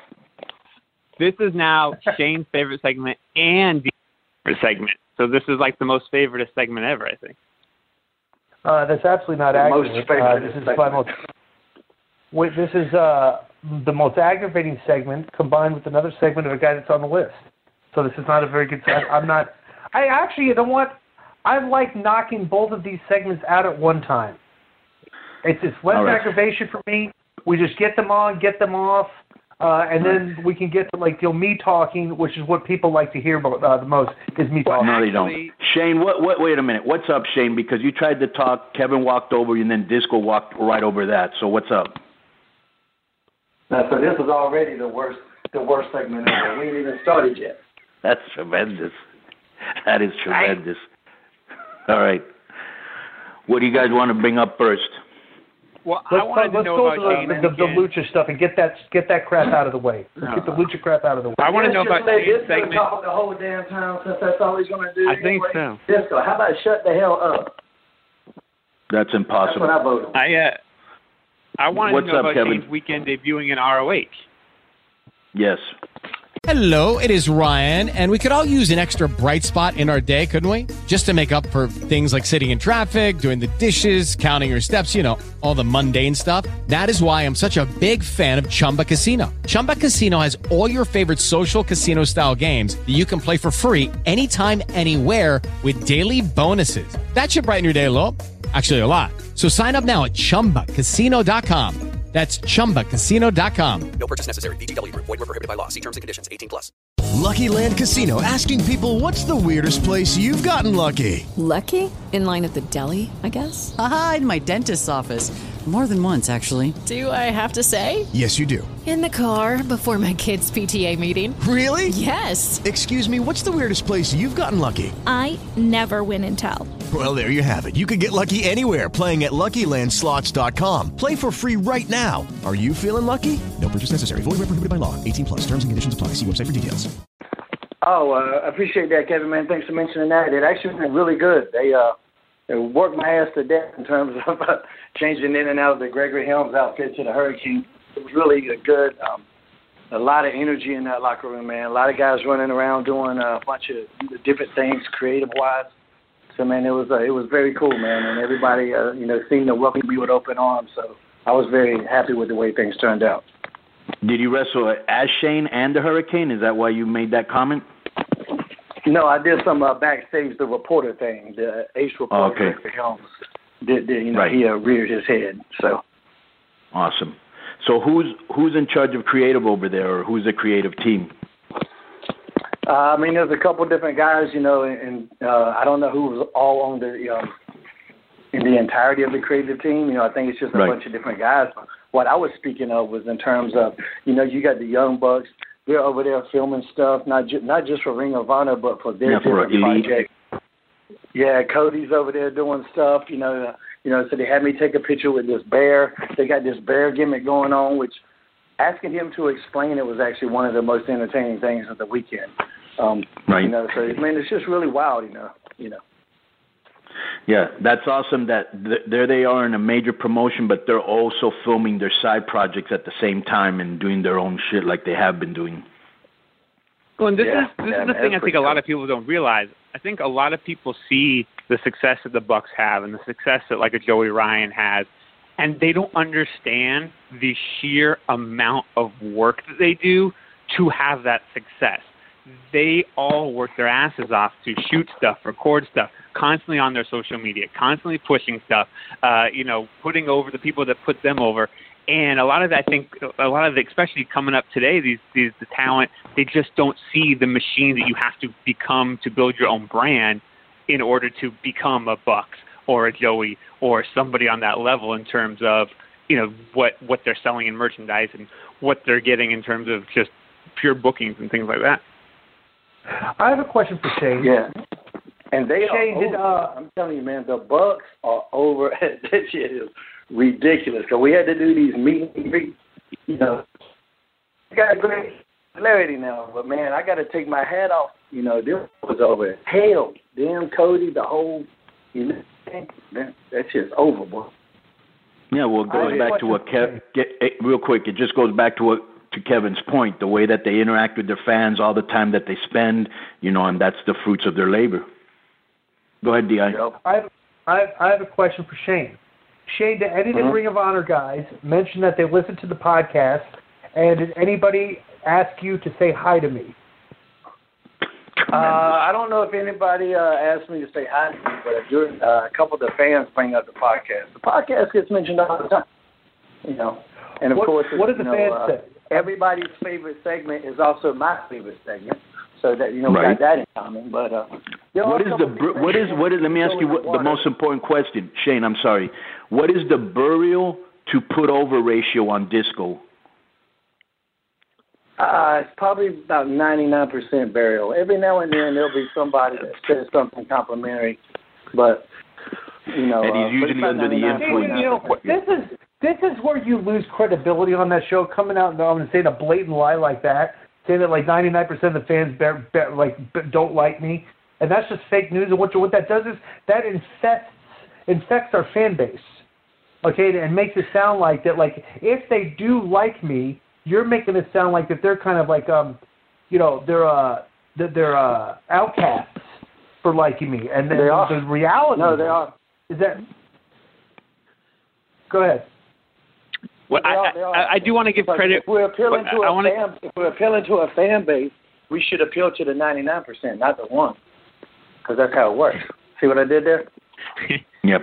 I got that. I do want to give credit where credit is due, though, because while I did not see the pay-per-view last night, and then maybe you guys are going to discuss, or the other night, discuss it separately, but did I not see somebody tweet a screen grab of a Disco sign in the crowd? Yes, absolutely. There was a sign, somebody in the crowd in the front row had a sign that said, "Save us, Disco Inferno," meaning that they look at the WWE as a company. Let me finish. They look at the WWE as a company in peril, on life support. They're on their deathbed, and somebody is bringing a sign saying that they need me to save the WWE, save us, Disco Inferno. That's their sign. Kind of the same way he saved TNA and WCW. Go ahead. So they're looking at a company that just made $1 billion deal as being on their deathbed. If that's how they look at somebody that made $1 billion deal, that shows that they're stupid. And so them supporting you, that just kind of fits the narrative. No. Or under the influence. What they're saying is, somebody like me, you're talking a $2 billion deal. That's the difference. Like you're not satisfied. You know, I'm the type of person that takes it to the next level. That progresses things, that makes it, you know, that evolves the product. I got you. That's actually Who is that loud? Tony, is that you? I'm going to allow that. Why do you assume it's me? No, it's because you are always me. Like constantly like playing with food or shuffling things and stuff, and being very unprofessional. You're usually late. Okay, recording. Well, you're usually giving hand jobs, and I don't bring that up. But no, that is not me rubbing the fucking microphone against their chin. So it's either Kevin or Shane. All right. It is not over here. Kevin, let's knock out the Mexican wrestling news so we can be done with you, and then we can get on board with the Shane Helm segment. Yeah, that's tremendous. Well, first, very cool that this week on Tuesday, on June 19th, 619, the city of San Diego proclaimed it Rey Mysterio Day for the entire city of San Diego. I thought that was a really cool acknowledgement of his meaning to the city and the way that he has brought notoriety to the 619 throughout his career. Probably something that, you know, maybe someday Chula Vista, or at least the Jack in the Box of Chula Vista, will give to Conan, and I don't know that we'll ever see a Disco Inferno Day somewhere, but Conan, obviously, I'm sure you've talked to Ray about it. What did that mean to him to kind of have this whole thing go down? He hates it. What do you think he's going to say? Of course, he likes it. What softball question is that? Do the citizens of San Diego allowed to hurricane anybody today? At any time from any... Yeah. I don't want to sound politically incorrect here. I don't want to sound politically incorrect, okay? But it's 619. Rey Mysterio Day, obviously June 19th. Okay, it's common sense, 619 Rey Mysterio Day. But what did they do to commemorate this day? Did they have like free tacos or something like that, or burrito, like Mexican food, or did they have like piñatas? All right. What did they do?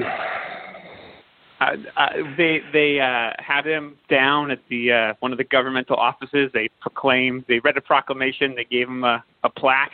And it was actually kind of funny, though, because there were pictures of him standing up there next to the councilman that was behind organizing this. But it almost looked like he was in court being arraigned. So when these pictures started to go out, people were responding, being like, "What happened? Why is Ray there? What's going on?" That was funny. Yeah, it looked like the Conor McGregor pictures.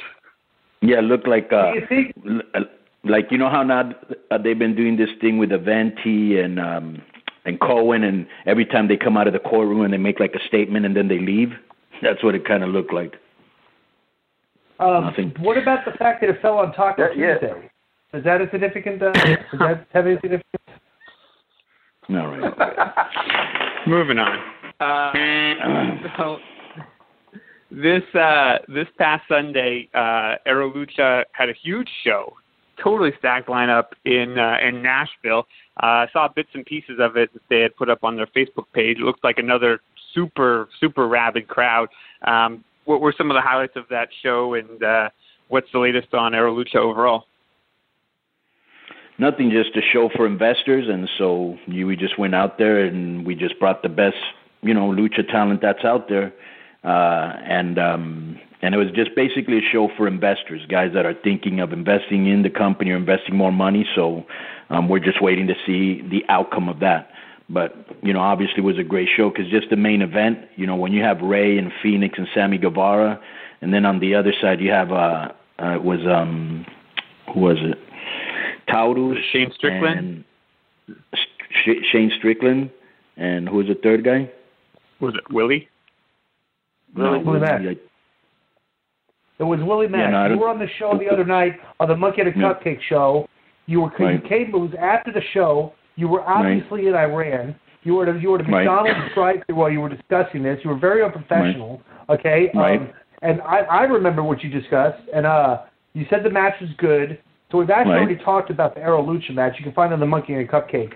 But let me ask you a question. Has Shane been fired from Aero Lucha? How come he hasn't been in the past few shows? No, because they were bringing in mostly guys that were not that expensive. So that was the reason, because it was just an investor show. How much does Shane charge? Shane, you're expensive. Hey, man. I got a big bump. He charges a pretty penny. Did you, just a little sidebar here, I want to discuss this. Did you hear that clip of Jericho talking about how since he makes six figures a match in New Japan, that he's not going to compromise his price and work for less and do indies here in the States? Did you guys hear that? Yeah. Yes. He makes six figures a match? Yep. Well, I believe in New Japan. I believe what he said was it was a six-figure deal. I could be wrong. But he said that when he goes over there, it's for six figures. I don't know if that's I can guarantee you it is because I tried to get him to wrestle for me, and he was like, unless you're going to pay me this, I'm not going to do it. And I was like, well, then I guess we're not going to do it. I want to know what that number is. I want to know what that number is. No. So the bottom line is, I have my number, and I get calls all the time, and people want to pay me less than I think I'm worth. Yeah. You could go to Mexico and get six figures. It'll be all in pesos. That's true. Tremendous. That's true, right? Okay, let me. You know what I did? You know what I did one time? I was what? And I had to get some money out of an ATM, and so when it gave me back my bank statement, it gave me back into what the Manila currency equivalent was of my American balance. So it turned it into it was like $100 million or something. I kept the bank statement, and I would leave it out at my house because at this particular time, I wasn't dating anyone seriously. So when I would have girls, I would leave that bank statement out on the counter, and it would say like $100 million in the bank. Oh, Jesus, that is dirty. That is Bro, absolutely dirty. let me tell you the worst. One time we went to Venezuela, it was Sabu of all people, Psychosis, myself, and Ray. And their currency, I believe, is called the Bolivars. And so when I went to exchange the money at the exchange house, this has never happened to me before, and I'd been all over around the world.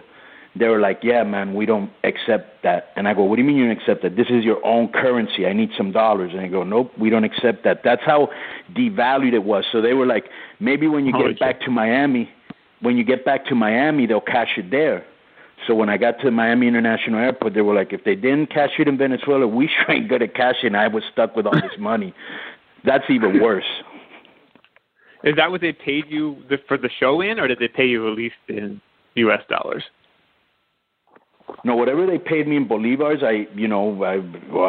after I used whatever I did for dinner and shit, the rest I tried to change it to American currency, and the exchange house in Venezuela and Miami wouldn't exchange it. That's how devalued that currency was. Bad news. Yeah. Hey, let me ask you a question. What's going on with AAA? In what aspect? Well, this is. I mean, I have a question. Go ahead. Well, I have a question based on this. So earlier today, it leaked out, or it came out, that WWE has successfully blocked Ring of Honor from running Madison Square Garden. Have you heard anything yet, Conan, as to whether that might jeopardize AAA running there? No, I actually asked that question today, and I'm waiting on an answer. So we'll see if he was able to do the same thing twice. Yeah. Now let me ask you a question. Because Vince, obviously, he's got a 30, 40-year relationship, his family with MSG. I'm thinking that MSG, because from what I'm understanding from the inside sources there, is that they were mad at Vince because he was doing all these shows at the Brooklyn Center, right? And so I'm going to assume that maybe Vince said, okay, we'll start doing more shows in Madison Square Garden, because I can't see any other way why they would do that. You know what I'm saying? Well, I think one of the other things that came up too was that potentially ROH was looking to run their WrestleMania weekend, which particularly they didn't want to do, especially with WrestleMania being out there in Jersey next year. So I wonder if that played into it, and so like a AAA show some other time might be okay. 1,000% it probably played into it. Yeah. The last thing they want for image purposes is for them to sell that place out the same weekend, which they could. You know what I'm saying? Which they would. The same, yeah. They 100% would. Yeah. So, so now Ring of Honor's on their radar. Well, I know you guys have more to talk about with Shane. I've got to get out of here. So real quick. Well, real quick, push your Expo Lucha stuff. Yeah. Gonna bring that up. So everybody on this call, DI, I have a question before you get into that. I have a question. Have there been any reports? Have any of the Mexican wrestlers, have any of their kids been detained at the border when they've tried to cross over into the United States with Trump's immigration no tolerance policy? Are there any reports of any Mexican wrestlers' kids being detained? Oh, I don't think that the wrestlers normally travel with their kids to go to their booking. Some of them maybe do. I've not heard any issues of this at this point. So, I mean, and most of the wrestlers Disco ain't that come afraid here to travel with days, underage immigrants, huh? That was an absolutely cheap shot and a slanderous comment too, by the way. I wasn't sure if a pedophile joke would get over, but it did. Go ahead. Okay. Anyway, Shane, Conan, DI will all be at Expo Lucha on Friday, August 31st. Part of the Keeping It 100 podcast that we will be recording that afternoon and appearing on shows that day. Full details. There's a brand new website up actually at expolucha.com. More than 60 names already now announced. A better picture. Y'all need to get a better picture of me, man. Y'all use that TNA shit. We got the X. I don't know who's making those decisions. Let's blame it on police scanners or more, even if it wasn't him. Yep. I think people listen and they think that the police scanner thing's a gimmick, but like half the things he posts on his Facebook page are like police chase videos, and it's ridiculous. Anyway, so ExpoLucha.com's got all your information, brand new names, and tickets are available there. And for Lucha News every day throughout the week, matches. We've got a brand new classic Conan match that's going to be up this Thursday in honor of the new episode of Keeping It 100. So LuchaCentral.com for all your daily, weekly Lucha Libre news. And with that, oh man, I'm only supposed to say stuff that we talked about. All right. Well, this segment's been brought to you by Aero Lucha and Nice. I like that. Talk to it. All right. Thank you, Kevin. That's all it was brought to us by? You made the rule that we're only allowed. Well, why don't isn't it brought to you by Expo Lucha? Is it brought to you by Expo Lucha too? You can start saying it's been brought to you by Expo Lucha. Yes. So all right. Well, also brought to you by ExpoLucha.com y LuchaCentral.com. All right. Thank you very much, Kevin, for being on the Mass Republic Minute. Boom.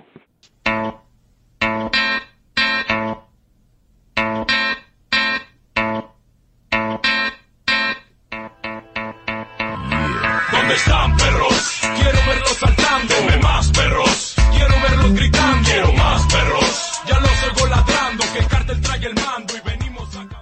Chris Jericho's Rockin' Wrestling Razor at Sea, sailing from Miami to the Bahamas, October 2018. The Master of Ceremonies, me, Chris Jericho. The Sea of Honor tournament presented by Ring of Honor, featuring Cody, the Young Bucks, Dalton Castle, Marty Scurll, the Briscoes, Brandy Rose. Visit ChrisJerichoCruise.com. Wrestling, music, comedy, and more. All on the open ocean. ChrisJerichoCruise.com. Sail away, man! And now, once again, it is time for Disco's Song Pick of the Week.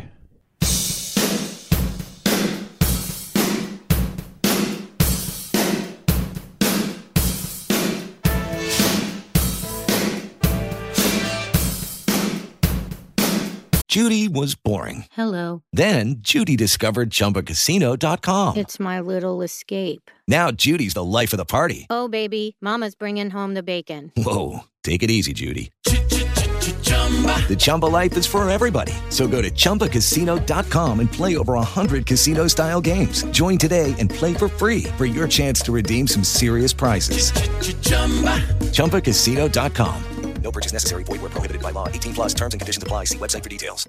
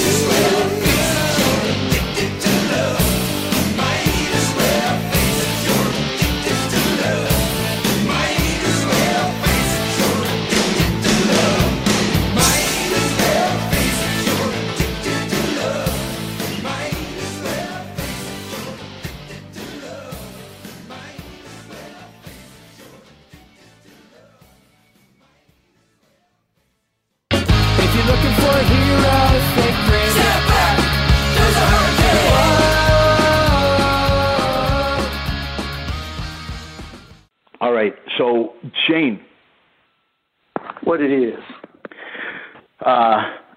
Did you see any of Money in the Bank or Raw? I watched the first couple matches of Money in the Bank. I didn't get to see anything with Raw. I was taking care of Sebastian, as you guys know. Right. I did watch. Did you guys see the special on the Hardy Boys that WWE put out? If you haven't seen that, I suggest checking that out. That's a pretty good story. It's on the network. No, I have not seen that yet. Yeah, it's talking about I'm gonna watch in terms of dealing with their addiction problems and coming through all of that. It's pretty powerful stuff. I got interviewed for it. It was probably my least favorite thing I ever had to do. I hate talking about shit like that, and especially when it's somebody you're close to. But they asked me to be a part of it, so I did. But it's pretty powerful. Yeah. No, I'm gonna watch. Bro, I'm gonna watch.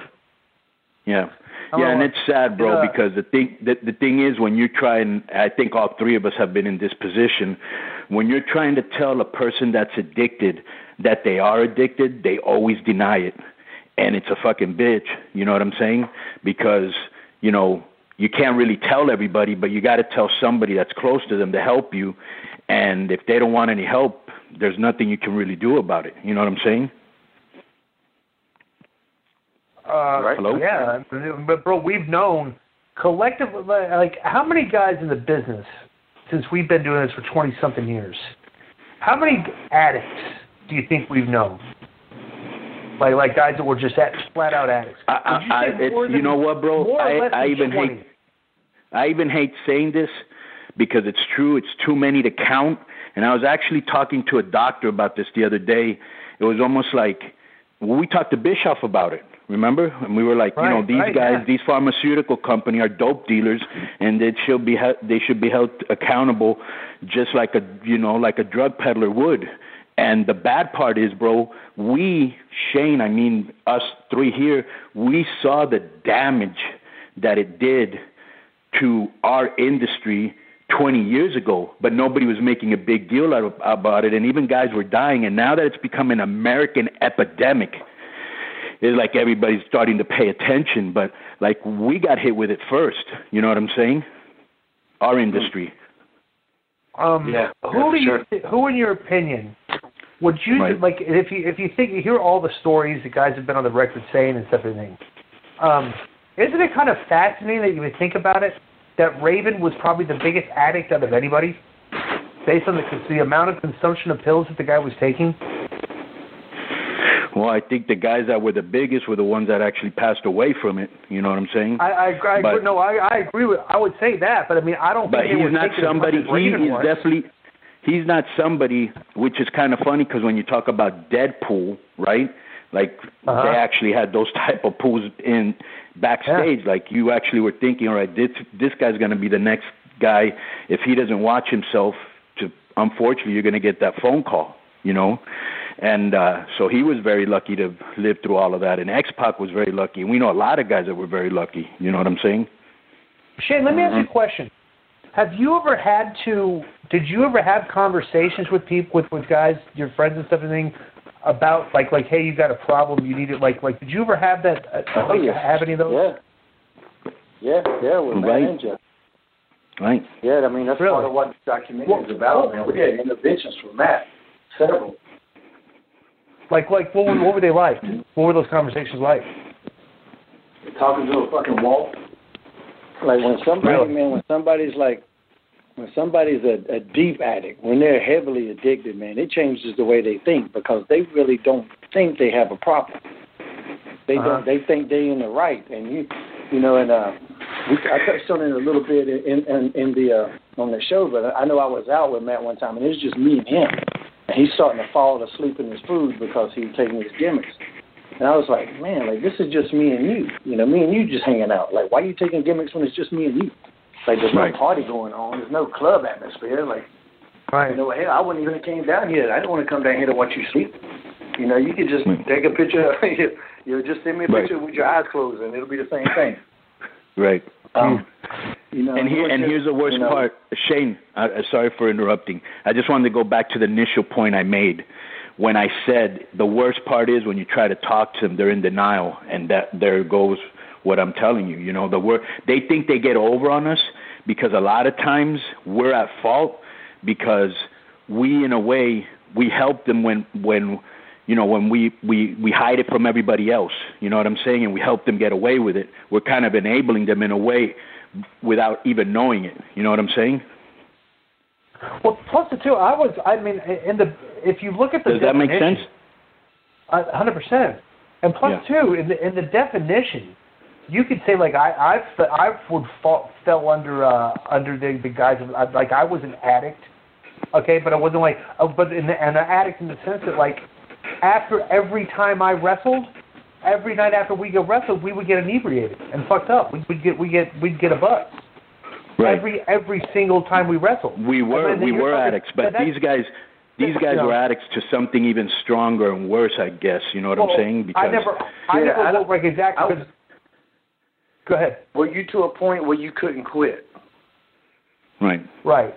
Well, then plus it started if you're not never got to a point where you can't quit, then you're not an addict. You're only an addict when you're at a point that you can't quit. Right. And that's I'll tell you what. I never quit getting a buzz after my matches. All right, after that night after. Yeah, but you're just getting a buzz, bro. These guys, bro. I got addicted to pills too. So you get fucked up. You get Well, that's still addiction. I'm still doing it every single night, but I never had the problem where I'd bring it to work.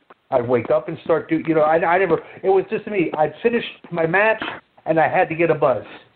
But that's just the way it was. You know, I'm like, but the funny thing, like you listen to here's the fascinating stuff. You hear stories like when, like in Nash's shoot interviews sometimes that he does with Sean Oliver. He's talked about like, bro, when him and Sean would work each other, like they worked each other for a long time, right?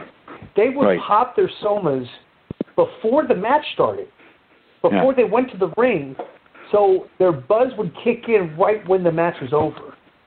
Right. Bro, I saw this. We went to a club once, and at that time I had just first trying somas because they did give you a good buzz, and I remember I used to take like 2, and it gave me a real good buzz. And we went into this club, and Nash had like 8 in his hand, and he goes boom, and he took all 8 at the same time. Yeah. I was like, holy fuck. You know, bro, they were on a whole nother level. So exactly. That's what my best buzz ever is 2 somas and 2 beers after my matches. That's like, and I feel comfortable. I didn't pass out. It's just a good buzz. We'd go eat, you know, and stuff like that. That's the way it was. But then I'd see these guys. They'd pop 7, 8 at a time, and I'm going like, God, how could they do that? I was like, I don't know. I did 3 one time, and I started shaking. You know. I hated the Soma guys, man, because then you have to take care of it. Right. Yeah. And they did something, bro, and here's the thing, and they did something that the first time I saw it, I was with Ray, I'll never forget it, and we both freaked out. And when you're so used to seeing it, but when another person sees it for the first time, they freak out. But when you start shaking. Yeah, the shakes. I would start shaking. You know what else used to cause that? What was that shit? You know what I'm talking about, D.I., because y'all motherfuckers, that shit. Because I didn't even start drinking until I was 27. No. So yeah, the GHB did not. The GHB did not came around, I would see guys fall down, and like I said, I didn't even drink at this time. And I'd have to carry dudes to their damn hotel room. I was like, man, that's why I kind of started doing my own thing for a little while. Because, like, when I was young then, all I wanted to do was you know, get a girl anyways. Like I said, I didn't even drink. So I was like, man, I ain't taking care of y'all's monkey asses. And so I just, you know, started kind of doing my own thing. But I never got into the whole wanting to pass out in the club thing. Like, I might get so drunk that I get crazy, but it's never, like, was my goal to go get tore down. I might end up tore down, but that was never a goal. Right. Yeah, the GHB didn't last for but a couple months because guys were passing out like comatose passed out, like just dead weight out like a light. Like they said, like you'd have to literally pick them up, and you'd have to have 2 or 3 people pick them up and carry them because they were just so out. They were like they weren't even like they couldn't even bring them to. You know, it was scary. You know, like some of these guys, they thought they were dead. I carried one guy on my shoulders into the hotel. And I'm so mad because I got to carry this son of a bitch. And I would, whoa. Like every time I turn a corner, I'd make his head slam up against the wall hard as shit. Tremendous. The next day, his ass got his head's all knotted, and I just told him he fell down. But that shit happened because I bounced his head off the damn wall. Oh my God. Because that's what you do. So all right. So what was I telling you? Having those talks with your friends. I mean, that's the worst because then when they feel like you're judging them, but you really just want them to get better. And it just makes the friendship hard. Right, and at that time they're in no state of mind to be making any reasonable, deductions. You know what I'm saying? Like, it's like they're unreasonable. Yeah, because they think so differently, man. Like, what I mean? And rational people become irrational. It really does change the way you think. Really bad. And what's weird, I think a lot of people, if they just try to be cognizant of some of the stuff they've done, they could have not went off the deep end. Because I know guys that were taking like 40 somas a day. And I was like, damn, like, what about when you got to 10? Like, how come you didn't think that was enough? How do you keep going after that? Right. Like, Jesus, even after my neck surgery, my limit was 4 Vicodin a day. And so I didn't go over that 4. I didn't test that theory. Right. I was just always kind of cognizant of what I did. And I honestly feel, too, that I just didn't have the chemistry to get addicted. Because, the injuries I've had and, it's not like I've ever been a saint. If I had the chemistry, I could have easily have. But just luckily I didn't. It wasn't because I was suffering. I just didn't have the chemistry. Yeah. You're like me. I was always the exact same way. I always knew what the doctor's the doctor's dosage was, and I would never go over the doctor's dosage because I was like, geez, if I'm going over the doctor's dosage, but I wouldn't take you're supposed to take like a soma like 1 every 4 hours, like they just do 3 or 4 days. I would cheat because I would take 2 at a time. So like I do it like that, but I would never go over like 4 in a 24-hour period. You know what I'm saying? So I'd take like 2, and then maybe like a few hours later, I'd take 2 more with a couple of beers, just like but that never more than 4 in a day, because I was always cognizant. Like, geez, that's you're not supposed to be doing that many. Mhm. I had bottles that I flushed. Like I remember one night, and I couldn't get to sleep, and I was like, maybe I should just take one of the things that was because I had to sleep upright, and I naturally sleep on my stomach. And I had to sleep upright, and I was like, man, I should just take something. And then I just had this thought in my head, like, what if this is the moment where somebody becomes a drug addict? What if there's one specific moment in a drug addict's life where if he didn't get high that one time, he might have been okay. And so I got really scared, and I went and flushed all my shit down the toilet.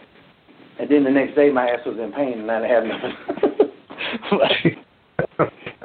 But I did.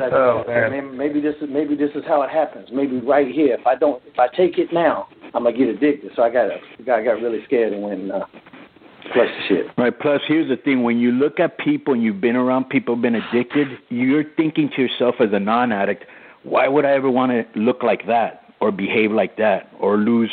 You know what I'm saying? And it just it's something very unappealing when you're not an addict. Yeah. If you watch that show Intervention, man, that's a powerful show. Karen loves it. Like I hate it because I've seen it in real life, and I don't really want to see it again. But yeah, you see people, man, and like there's been people that have millions, and just they seemingly have their life together, but they get addicted to whatever. And some people, and it's different for everybody too, because some people it'll take them a year to get addicted. They can taking pills every day, and it'll take a year. Some people get addicted the very first time. Here's the weird one, bro. Something. Here's the weird one, Shane and DI, are the functional addicts. You know what I want? The ones that they're addicted, but they still function, and you wouldn't know shit. You know what I'm saying? And then when you see them off work, you're like, holy shit! How do you even get up? But they, Yeah, I used to take guys that take Somos right when they wake up. Yeah, that's crazy. Like, I can't even comprehend. You were just asleep. Right. That's what we do. Right. Yeah. They want to start the day with a buzz, yeah. Yeah. Oh, like, Jesus. Damn. Yeah, like I gotta, I always had a problem. I don't like guys going to the ring with anything in their system, Right. not if they're with me. I've only had a couple episodes where I had to, pull a rank and say, no, I'm not going out there with this motherfucker. But Right. Really? But you've actually had that happen before, where you said I'm not doing it? I said I'm not doing it once, and there was one time, and I'm gonna have to leave the names out. Real quick, but there was one time in WCW. Really? On the Indies, but one time in WCW, there was a guy that was messed up, and I wouldn't do any spots with him. Right. And I just said I ain't doing shit with him, and I just found something else to do in the match because it was a multi-man match, and I just wouldn't do shit with him. And I'll see guys like, hey man, you want to have a beer real quick? I'm like, no man, I in the ring I'm gonna be clean. I'm gonna be clear-headed out there because ain't no telling what the hell could happen. Right. Now there is a story when the boys took me to Japan for the first time and tried to kill me. I might have still been hungover from the night before. Right. I ain't gonna say that then. That shit could have happened. Right. That shit could have been been happening, but nothing like the day of. Bro, this is what they would do, Shane. This is what they would do in Mexico. If somebody was fucked up, the first thing you would do is one of two things. You'd take him into the corner, and then you'd beat him up real quick and have him get stretchered out. So he's out of the fucking match. You don't even got to worry about him, And then another one that we would do, which was made very famous by Octagon, and fans never really knew what was going on, but it was like our way of like teaching him a lesson. They would tie, like in the back of his mask, he had like a, what do you call this? Like these two little flaps, and if you pulled it up, you could actually tie it up against the ropes, and we just leave his ass tied there the whole match. How awesome is that? Yeah, man. That's crazy, right? That is awesome. Yeah. But I don't even. I get weird sometimes when guys smears before a match, but there's some guys actually perform. There's Joe Rogan makes a good argument about marijuana, some actually helping him think better. So he takes it when he does jiu-jitsu because he feels like he relaxes and actually thinks better. So in recent years, I've been a little bit more lax in terms of other guys doing that. I still wouldn't do that before a match. Like I said, I just prefer to be who I am. Let me tell you something, because I basically know everybody in the business. Well, most of them, not everybody, but most of the ones that do smoke, and the majority of them will not smoke before they go into the ring. They're like, I just want to make sure that there's no problems and I don't forget anything. And I'm like, yeah, that's cool. And they'll go in there, and most of them don't do it. But there are a couple guys that they have told me, hey, man, this relaxes me. I remember the high spots better. Well, if it works for you, it works for you. You know what I'm saying? Yeah. And it's something, you try to look at on an individual basis for sure, Right. Like I say, if there's no solid evidence that is, going to make them be bad or whatever, then you kind of got to go on that. But I don't know. Each his own in that regard. And then I don't care what they do after the show. I'm not that guy either. What you do after the show is your own business. Just don't make me have to put you on my shoulders and tell you. Because Shade, wait a minute. Shade, like he said, he ain't no saint. After the show, the drinking's on. He don't give a fuck. After the show is on, yeah. I run into you in a couple of good situations. I can't drink like I used to, though, man. I don't know if it's just age or just being out of practice, man. But yeah, I think it's both. Yeah. Are you still here, D.I.? Now, and I'm like, damn. Yeah, I'm here. Yeah. But, bro, there's nothing like after that show, like after the show, when all the boys are together and everybody's just drinking and, busting balls and having a good time, you know what I'm saying? That's the time where everybody kind of lets loose. You know what I'm saying? Yeah. Like you decompressurize, or I don't know, almost like, I don't know, you're still kind of, you still have that high, that show high that gives you of hearing the crowd and going out there and performing, your adrenaline's still kind of pumped, and then now you're kind of just chilling out after the match with everybody. Yeah, it is. It's something that's needed, because when you're there and you're giving your energy to all these people, you don't have anything. Right. Just hang with your boys and that's also why we, the guys kind of like to go out in these clubs where we're not being mobbed. And we're not trying to be dicks to fans or anything like that. And definitely don't want to be, although some of the guys can be. But it's like you just got done performing, so you don't want to perform now. You just want to hang out and chill. And, so, yeah. Cool. Well, what you guys got going on this week? I'm going to have to bounce out here and go super kick my kids. You tell us what you got. What you got going on? I got Australia this weekend. You got Australia, right? When's that? That's Saturday. So I fly out Friday. I got a show Saturday, and I'm going to fly right back home Sunday. What city are you in? Monday, I'll sound like I'm in a coma. What city are you in? Hell, I don't even know, man. I forgot. I forgot to dig up the advertisement before I go. Let me know, bro. I'm in the city of Australia, man. It's one big city. No. Let me know, because if you're going to be in Melbourne, I'll have my brother-in-law take care of you. And D.I. knows him. That guy's fucking cool as shit. I don't. It's definitely not Melbourne, but I'll see if it's close by. All right. Yeah, but okay. I was just over there last year with House of Hardcore, so I haven't been there in at least a year, so it should be a pretty good trip. But yeah, great country and great fans. Monday, yeah, really nice people. A lot of nice people over there. I always had a good time. But when after doing that trip so close there and back, when I come here Monday, when I talk to you guys Monday, I'll sound like I'm on some Someone's Zen, but I won't be. Right. You'll be sleep deprived. Yeah, I can't handle jet lag. I get jet lag like crazy now. That might be that's an age thing too. That's out of practice never too. Get jet lag. Yeah, but that's also out of practice, because when you're doing it every day, it's like people always used to be, oh, no, you get tired of traveling. Well, it's just part of the gig, you know. I just read or sleep, one of the two. For sure. All right. So anything else you got going on, Shane? That's it. You know, like I said, I got Australia this week, going back to Ring of Honor the week after that. And then I think I got a couple conventions weeks in a row, and I'll let you guys know about them. Oh, that's cool. So you're going back to Ring of Honor. That's great. Yeah. All right, man. So, we were just talking about some things, because I'd only agreed to the 3 appearances at first. That was the only dates I had open. Right. So, but we're talking about some future things, because based off how well everything went this weekend. So, nothing concrete, but I'll let you guys know. No, that's cool, man. That's a promotion that's doing big things, and it's always cool to be part of a hot promotion. You know what I'm saying? Yeah, for sure. Yeah.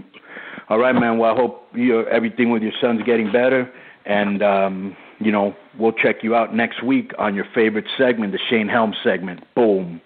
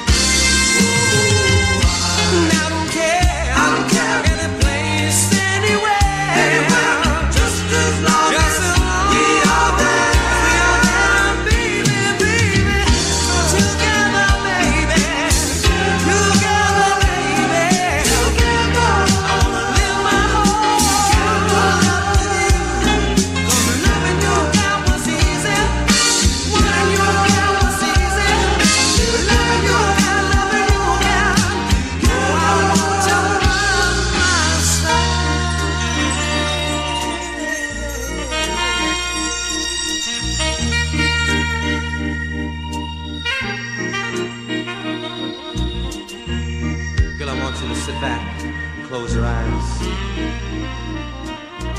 Think about all those wonderful times that we used to have, yeah. Now I know things aren't the way they used to be right now, but they are gonna get better someday, and I know that. And I remember when we used to play shoot 'em up, bang, bang, baby.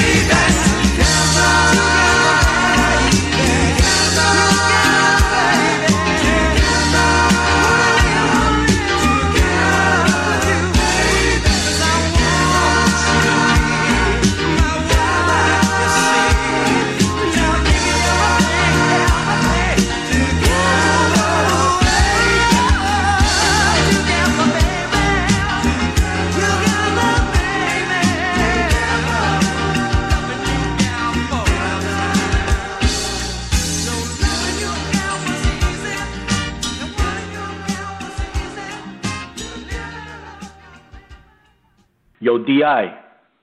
Yo. You ready for the world famous disco list? Yes, I am. All right. I want to take me to Funky Town. Won't you take me to Funky Town? Boom. Before we start the disco list, I just want to say real quick, I need to give a shout out to all the following Patreon members. Thank you for joining. Don't forget to resign and spread the word to friend or foe. Jack Dewberry from Parts Unknown, that gets a pop. Jonathan from Falls Church, Virginia. Jonathan Herman from Dallas, Texas. Kevin Morales from Oakland, California. Viva Guatemala. Chapin for life. Brian Juarez from the San Francisco Bay Area, the Yay. Adolfo Gomez from Berwyn, Illinois. Rashad Robles from Covina, California. James Ago from the Jersey Shore, Matt Moore from Chattanooga, Tennessee, and Shane Wilson from Richmond, Virginia. Thank you all very much for checking out our Patreon. All right, man, let's start off the disco list with that filthy Canadian contingent, Lord Cyrus. Okay, now Lord Cyrus last week, right. After, like, I guess he had sent in, I heard the recording of the show. Right. Lord Cyrus sent in a submission. Right. That he wants to be his submission for his introduction. He wants to be a supplemental entry into the Hall of Fame. Right. Okay. You know me. Okay. I'm very fair. I know he's on the list. Okay. Right. I will be willing. Okay. Next week to have a supplemental vote on whether or not we let him in. All right. And on the air vote. I think we should have an on the air vote. Absolutely. And right. we'll do that. We'll do All it right. on the air, and we'll see if he can, we can vote it in. All right, Cyrus. And we'll do next that, week. And we'll yes. And if you but he's still go ahead. If you want to send just one last thing. If you want to send a short, 1 minute thing to kind of butt rest. What a tremendous word. Your inclusion into the Hall of Fame. That will be welcome and can be submitted. Lance Storm. Even though he's not on the Killing the Town podcast, he's still on the list. All right. Did you see that? What a hypocrite he is. What do you do? Okay, so Sasha Banks took a crossbody from either Ember Moon or one of the girls. She took a crossbody where she landed. She took the crossbody on the ladder, a flat ladder. Right. Which is the similar to the bump that Rick Rude took with Sting. When Sting crossbodied him outside the ring and he landed on an elevated part of the thing and ruined and entered his back and ruined his career. Lance Storm tweeted, "Hey, don't try this at home." Okay, like basically, but he's been kind of saying like, "Oh, that's okay, she's a good worker," and there she was doing another reckless thing, and he's trying to say, "Hey, you're going to kill yourself." So he's kind of like flipped a little bit on his woman apologist stuff, Because he is a woman apologist, just like Cyrus has said. So, all right. But he's on the list. All right. So he, amongst the other pants transgressions, what a tremendous word for Latino. Now he's and being a woman advocate or whatever it is. He's also now on for being a flip flopper. Yeah, he's backtracking. All right. Absolutely. Paul Lazenby. He's still on the list. Security to the stars. Scott Tuggles D'Amore. He's still on the list for trying to say that I plagiarized the Vine match, which was fake news. It's flat out lie. That's tremendous. Right? Yeah. What a lie. That was a great interview. If you guys want to check that out, it's a couple episodes ago. Chris Jericho. He has not he has not apologized for him telling you I was a shit podcaster. Right. When he sent in that 100th episode thing, he still has not sent an apology for that? Can it be written or it has to be verbal? No, it's got to be verbal, public. All right. I'm making sure the parameters. Rebecca Evers. She's on the list. All right. For those of you that don't know, that's Ann Storm's daughter who buried D.I. Here comes the North Kakalaki crew. Matt Maxell, Wolfgang Rebbe, and Senor Benjamin. Well, I guess WWE, like Shane said, they had a recent their WWE behind the scenes. They did a documentary on the Hardy Boys and the problems that they've had, and how they turned their careers around and basically fought their demons and stuff. But that does not get them off the list. So no, they're all still on the list. Yeah, they're all still on the list. Even though Shane Helms, who's next on the list, did a heartfelt conversation about it. Yeah. Okay. Why would they get him Shane off the list? Helms. He's on the list. All right. Sexy star. Yeah, and even though his I know Shane his kid was in the hospital this past week and he's better now. Everything. So but the kid going in the hospital does not get you off the list. Wow. That I just want to make that very clear. The list is very comprehensive and it's very hard to get off of. There's a lot of parameters. It's very easy to get on. It's a sexy star. Oh, she's still on the list. She's still on your list? She's 100%. She's on my list. Explanation. Her explanation. Yeah, that explanation was terrible. That'll always be on the list. Okay. Jimmy Jacobs, blue fingernails and purple toenails. If they were orange, green, or white, or pink, they'd still be on the list. The only thing that's going to get those off the list, I said it's very difficult to get off the list, but if he could provide a video of a hot girl doing his fingers and toenails for him, scantily clad, I would probably take it off the list. But I'm under the understanding right now that he does his own fingers and toenails, so they're still on the list. Okay, 100%. I'm going to see if I can get that. I'm going to see him in Toronto at the July Impact tapings, and I'm going to present that to him and film it and see what he says. Mark Madden. He's still on the list. What was it? Chris Jericho. Somebody tweeted that Jericho gave you props for the 1,004 holds, and Madden actually thinks that he came up with that idea. Really? Yeah. He thinks so. All he did was contributed like some of the names of the holds. That's it. Right. The idea was This one you took a whole bunch of them off the list, including the LGBTQ show. But Vince Russo, he's on the list. His singing, that's on the list. The Conspiracy Horsemen. Ben Heyman and Stevie Richards and that other guy, Palomino, whatever his name is, they're still on the list. Okay, what would you give their show from a 1 to 10? Well, it's a show like Conspiracy. Well, the show I listened to, they were trying to say that the Denver airport has some type of demonic statues there and they're worshiping the devil. I don't know. I mean, it's like, the show I listened to, I'd give it I'll tell you what, some people, if you're a conspiracy theorist, you probably think of the show's a 10. Okay? Would David Weiss like this show? 100%. He would probably agree with me. And David Weiss is on the list. I know he is. Oh. Okay. But I would give that specific show a 2 because it just sounded ridiculous. Right. Okay. Pat Simon Diamond. Oh, God, he's on the list. The Reverse Battle Royal, who Frankie Kazarian came on the show and outed him as being the inventor of that, which he denied. Yeah, he denies it, but Frankie Kazarian stated on the show he's kept copious notes from the beginning of his career, so I would trust Frankie's notes. And so, yeah, that's definitely on the list still. the term Watts approved. That's on the list. Watts approved. He never met Watts. He never even met him, but he still puts Watts approved. All right. Right. Eddie Teddy Bear Ferrara and his gout. That's on the list because I found out, too, my dad has gout.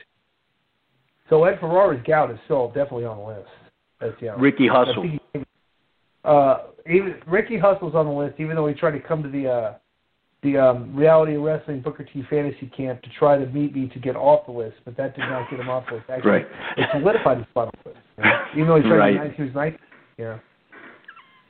That's great. The fake nicery does not work with DI. Al Leinhart. For giving Ricky Hustle and Kevin Gill the forum to bury me on their IPTV on the Wrestle Circus show, he's still on the list. Did I see you tweet something yesterday? He'll stay on the list forever for doing that unless that show will ever be erased from history, which I doubt it. Or an apology on the show. Now, did I see this thing on Twitter? Obviously, I'm blocked by KG, but you had made some sort of comment, and he answered you back. No. He made a comment that that basically he said, hey, regardless of what people say about me, that I've actually done broadcasting and stuff and everything. So he's actually worked, done promos. He's done announcing for shows, right? Right. And he basically said, you can say what you want, but you can't take that away. And I basically retweeted. I said, this is true. The one thing you can never. I go, the one thing that people that have never, and this is a general statement. I just used KG's tweet. I wasn't like giving super props to KG. The one thing I was saying, this is for everybody, all the marks out there. Okay.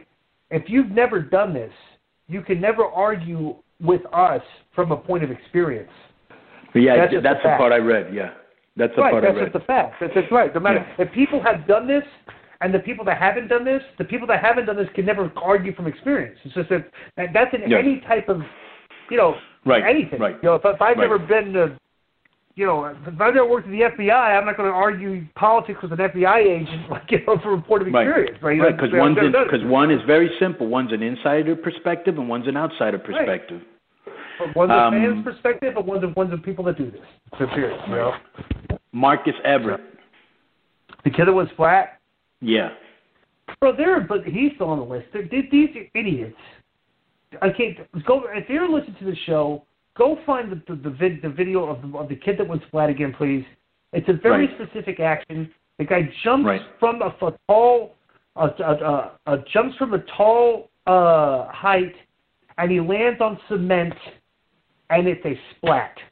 Okay? Right. It's not a thud. It's not a two-part fall. It's just the kid jumped and it would splat. It's like a smacking sound. That's a splat. And everybody keeps tweeting the thing.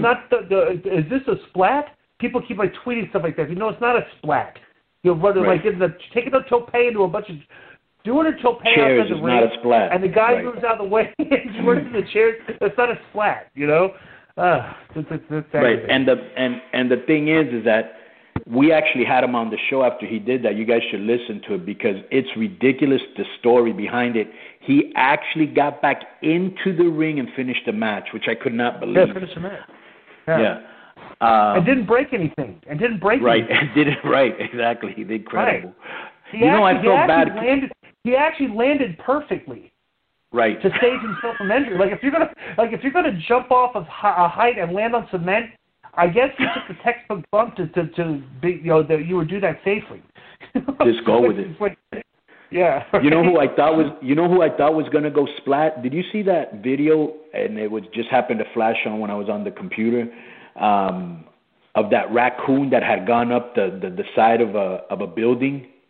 Bro, the building was like 20 stories high, and he was just climbing and climbing. And I know he must have been wondering, fuck, when does this end? And they were showing it live, and people were like, oh, I hope it doesn't fall. And I kept thinking, if it falls, that will break Marcus Everett's splat fall. But he made it all the way to the top. Boom. Oh, boy. Jojo Feeney. The facility tweet boy, even though he's in the hospital and he's getting tests done, he's still on the list. That is tremendous. His Creative Control Network and Pro Wrestling Tee store. Jesus great. Those are both on the list. I wish Joe was here. It's too bad Joe's not here this week. So we could bury him in real time. You know what he actually said? If he could produce a doctor's note to say, get him off the list. He actually texted me that. I said, why would they get you off the list? That's the stupidest question I think I've ever heard. You know? So, the Creative Control Network with all those schmucks he has on there, that's still on the list. Right. And the Pro Wrestling Tee store for having more shirts than you and I combined on the store. And he's adding more. Right. That's still, Shark that's Boy. still on the list. Oh, he's still on the list. Raven. He's still on the list. Joy DeFalco. That little son of a bitch. Yeah, he's still on the list. The disrespectful asshole. The guy, he's talking about the son of the promoter from Vegas at what is it called, FSW?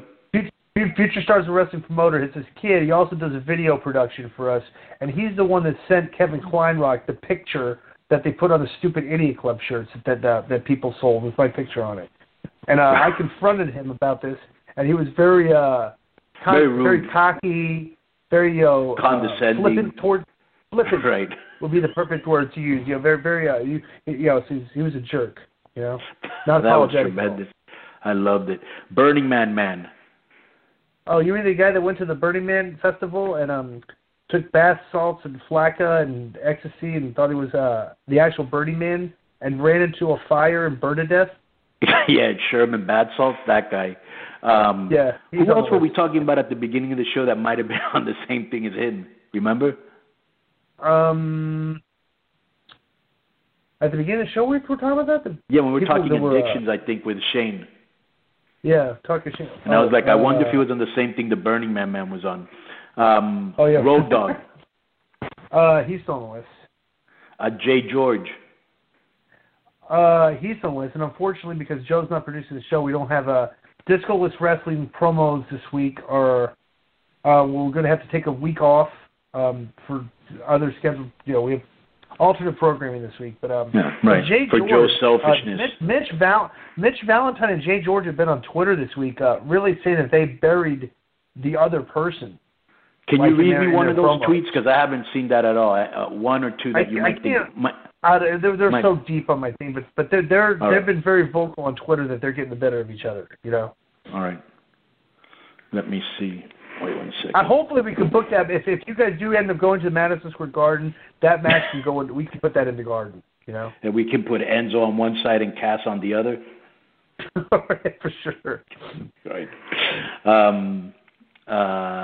Mike Beltran's mustache, the referee from UFC. That's still on the list. You know what we could actually do? Let's go back one thing here. This would be like a match that Russo would book. Okay, we could actually have. Let's have a match like between Enzo and Cass in a tag match against Jay George and Mitch Valentine. Because that's like what Vince would do. He'd book a bunch of guys that don't like each other and put them in a match where they have to tag with each other. That's tremendous. All right, Jeff Lane's room. Oh, with his toys, Jesus Christ, that's still on the list. The kid looks like the room looks like a 9-year-old kid's room. Right. Like as you get older. Bro, he's 30-something years old. At some point, what did you have rented? Like, what did you have to the room that you grew up in? As you gotten older, hey, let me renovate my room. You're going to keep it the same way your parents made it when you were 4 years old and stuck it there. Like you never changed and it sell the toys, time, bro.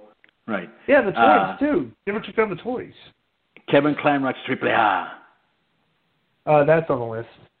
Jeff Jarrett. Wait a minute, Kevin Kleinrock. Lucha. That's on the list too. That too. All right. Jeff Jarrett. Oh, he's still on the list. Even though he went to rehab, his daughter, Jaren, basketball team won the regionals. He's in the Hall of Fame, and he's a AAA champ. That is... If you act like that stuff like you should get him off the list, I think it's funny. No, of course not. No, I just want to hear you, which you don't say anymore. Say, just because a guy's trying to get his life back together again doesn't mean I'm going to take him off the list. More for that. Yeah, well, that's true. Anybody that's trying to, like, improve their life and, turn things around, that doesn't get you on the list. All right, I just wanted to make sure. PWG. That's on the list. Ryan Satin and his girlfriend, Erica Steiner. Oh, there's on the list, especially since Ryan Satin tried to go after me on Twitter again this week. So he's on the list. Did you see that Ryan Satin and his buddy, the guy who does the Pro Wrestling Sheep podcast, has also been added to StarCast? There's a lot of podcasters out there that I think have said negative things about me on their podcast. That you might confront them there? I'm definitely calling them all out. I'm definitely, you know me. I've never backed down from a confrontation where I'm defending my thoughts, and I'm gonna finally have a chance. You know to what we should do? all these guys in front of an audience to see if they take me up. We should do it. Let's put it out there right now. Let's do a couple unannounced run-ins on a couple podcasts. Okay. All right. So what do you mean by that? Just walk, because if they're going to have a live podcast, let's just walk in on the podcast. We're going. 100%. Yeah. Interrupt them. Like unannounced run-in. Right. The song "She's a Lady." Like no. You know, like Antifa. like when Ben Shapiro's speaking, or like with torches when Milo is and shit, speaking and do Antifa, like show up, Right. The song "She's a Lady." That's on the list. You guys keep playing that still. That's disgusting. David Weiss, the Flat Earth guy. Still on the list. Independent New Japan Mexican and Women Wrestling. Also on the list. Seth Rollins' knee. Still on the list. WWE Creative. Still on the list. X-Pac. He's still on the list. And the Meltzer's rating system. Oh my God! It's still because I wanted to go over the Kenny Omega match, right. But everybody and their mother is talking about that, and I don't. You know me, I'm the contrarian. I think we should be the contrarians and not talk about that. All right. Because everybody else already did. All right. Yeah. Well, you made me see the whole thing so we could talk about it, but at least I saw something good. She's a lady. Oh, she's a lady. Talking about that little lady. And the lady is mine.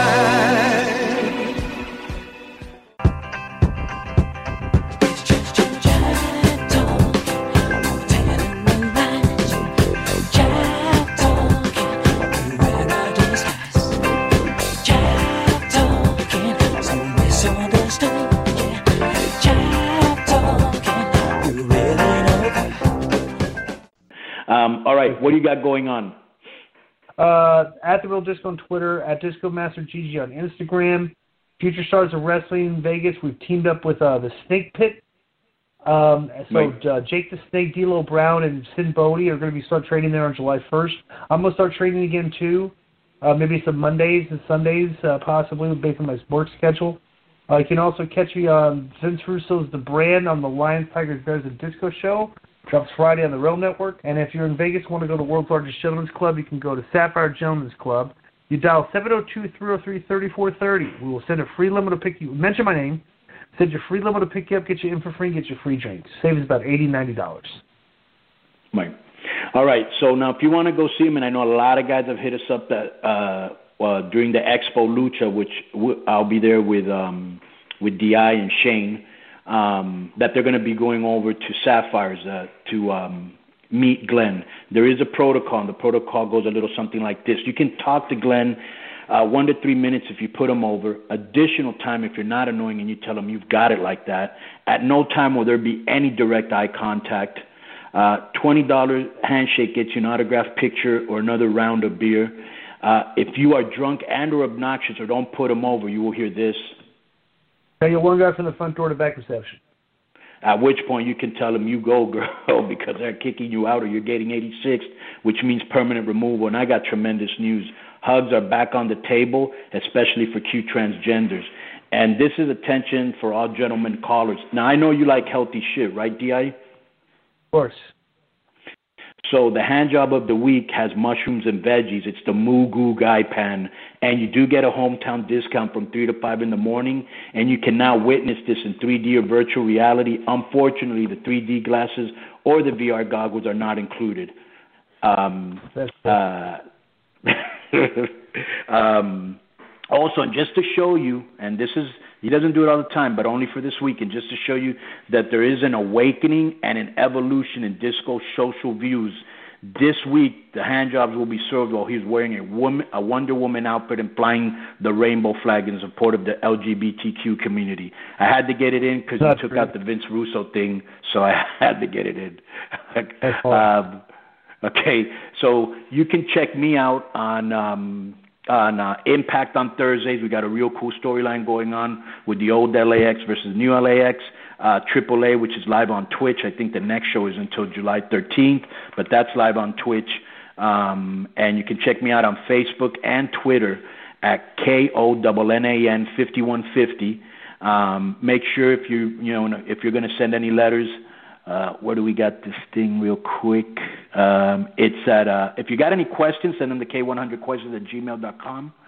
And you can go to our Facebook page, which is Facebook.com/K100Conan, and we'll be at the Expo thing. We'll be at All In. So, and we'll also be on the Jericho Cruise in October. So until next week, thank you everybody for checking out Keeping It 100. Boom.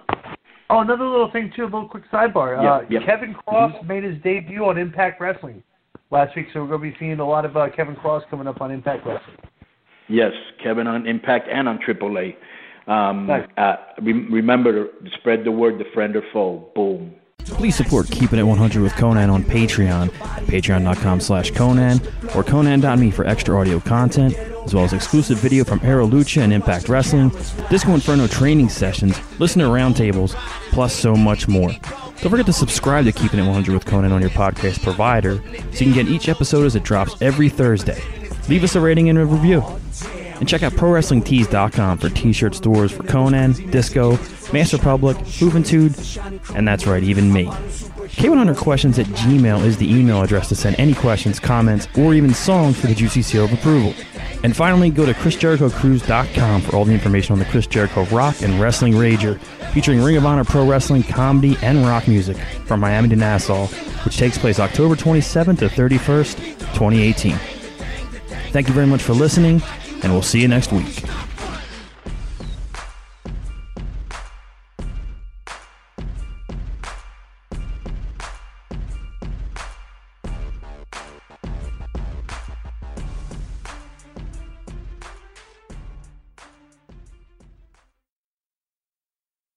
All right, yo, if you're checking out the World Cup this year like I am, if you're listening to it in Spanish and English, you'll see a big difference between the way the American sportscaster describes a goal and the Latino sportscaster describes a goal. Here it is. Boom.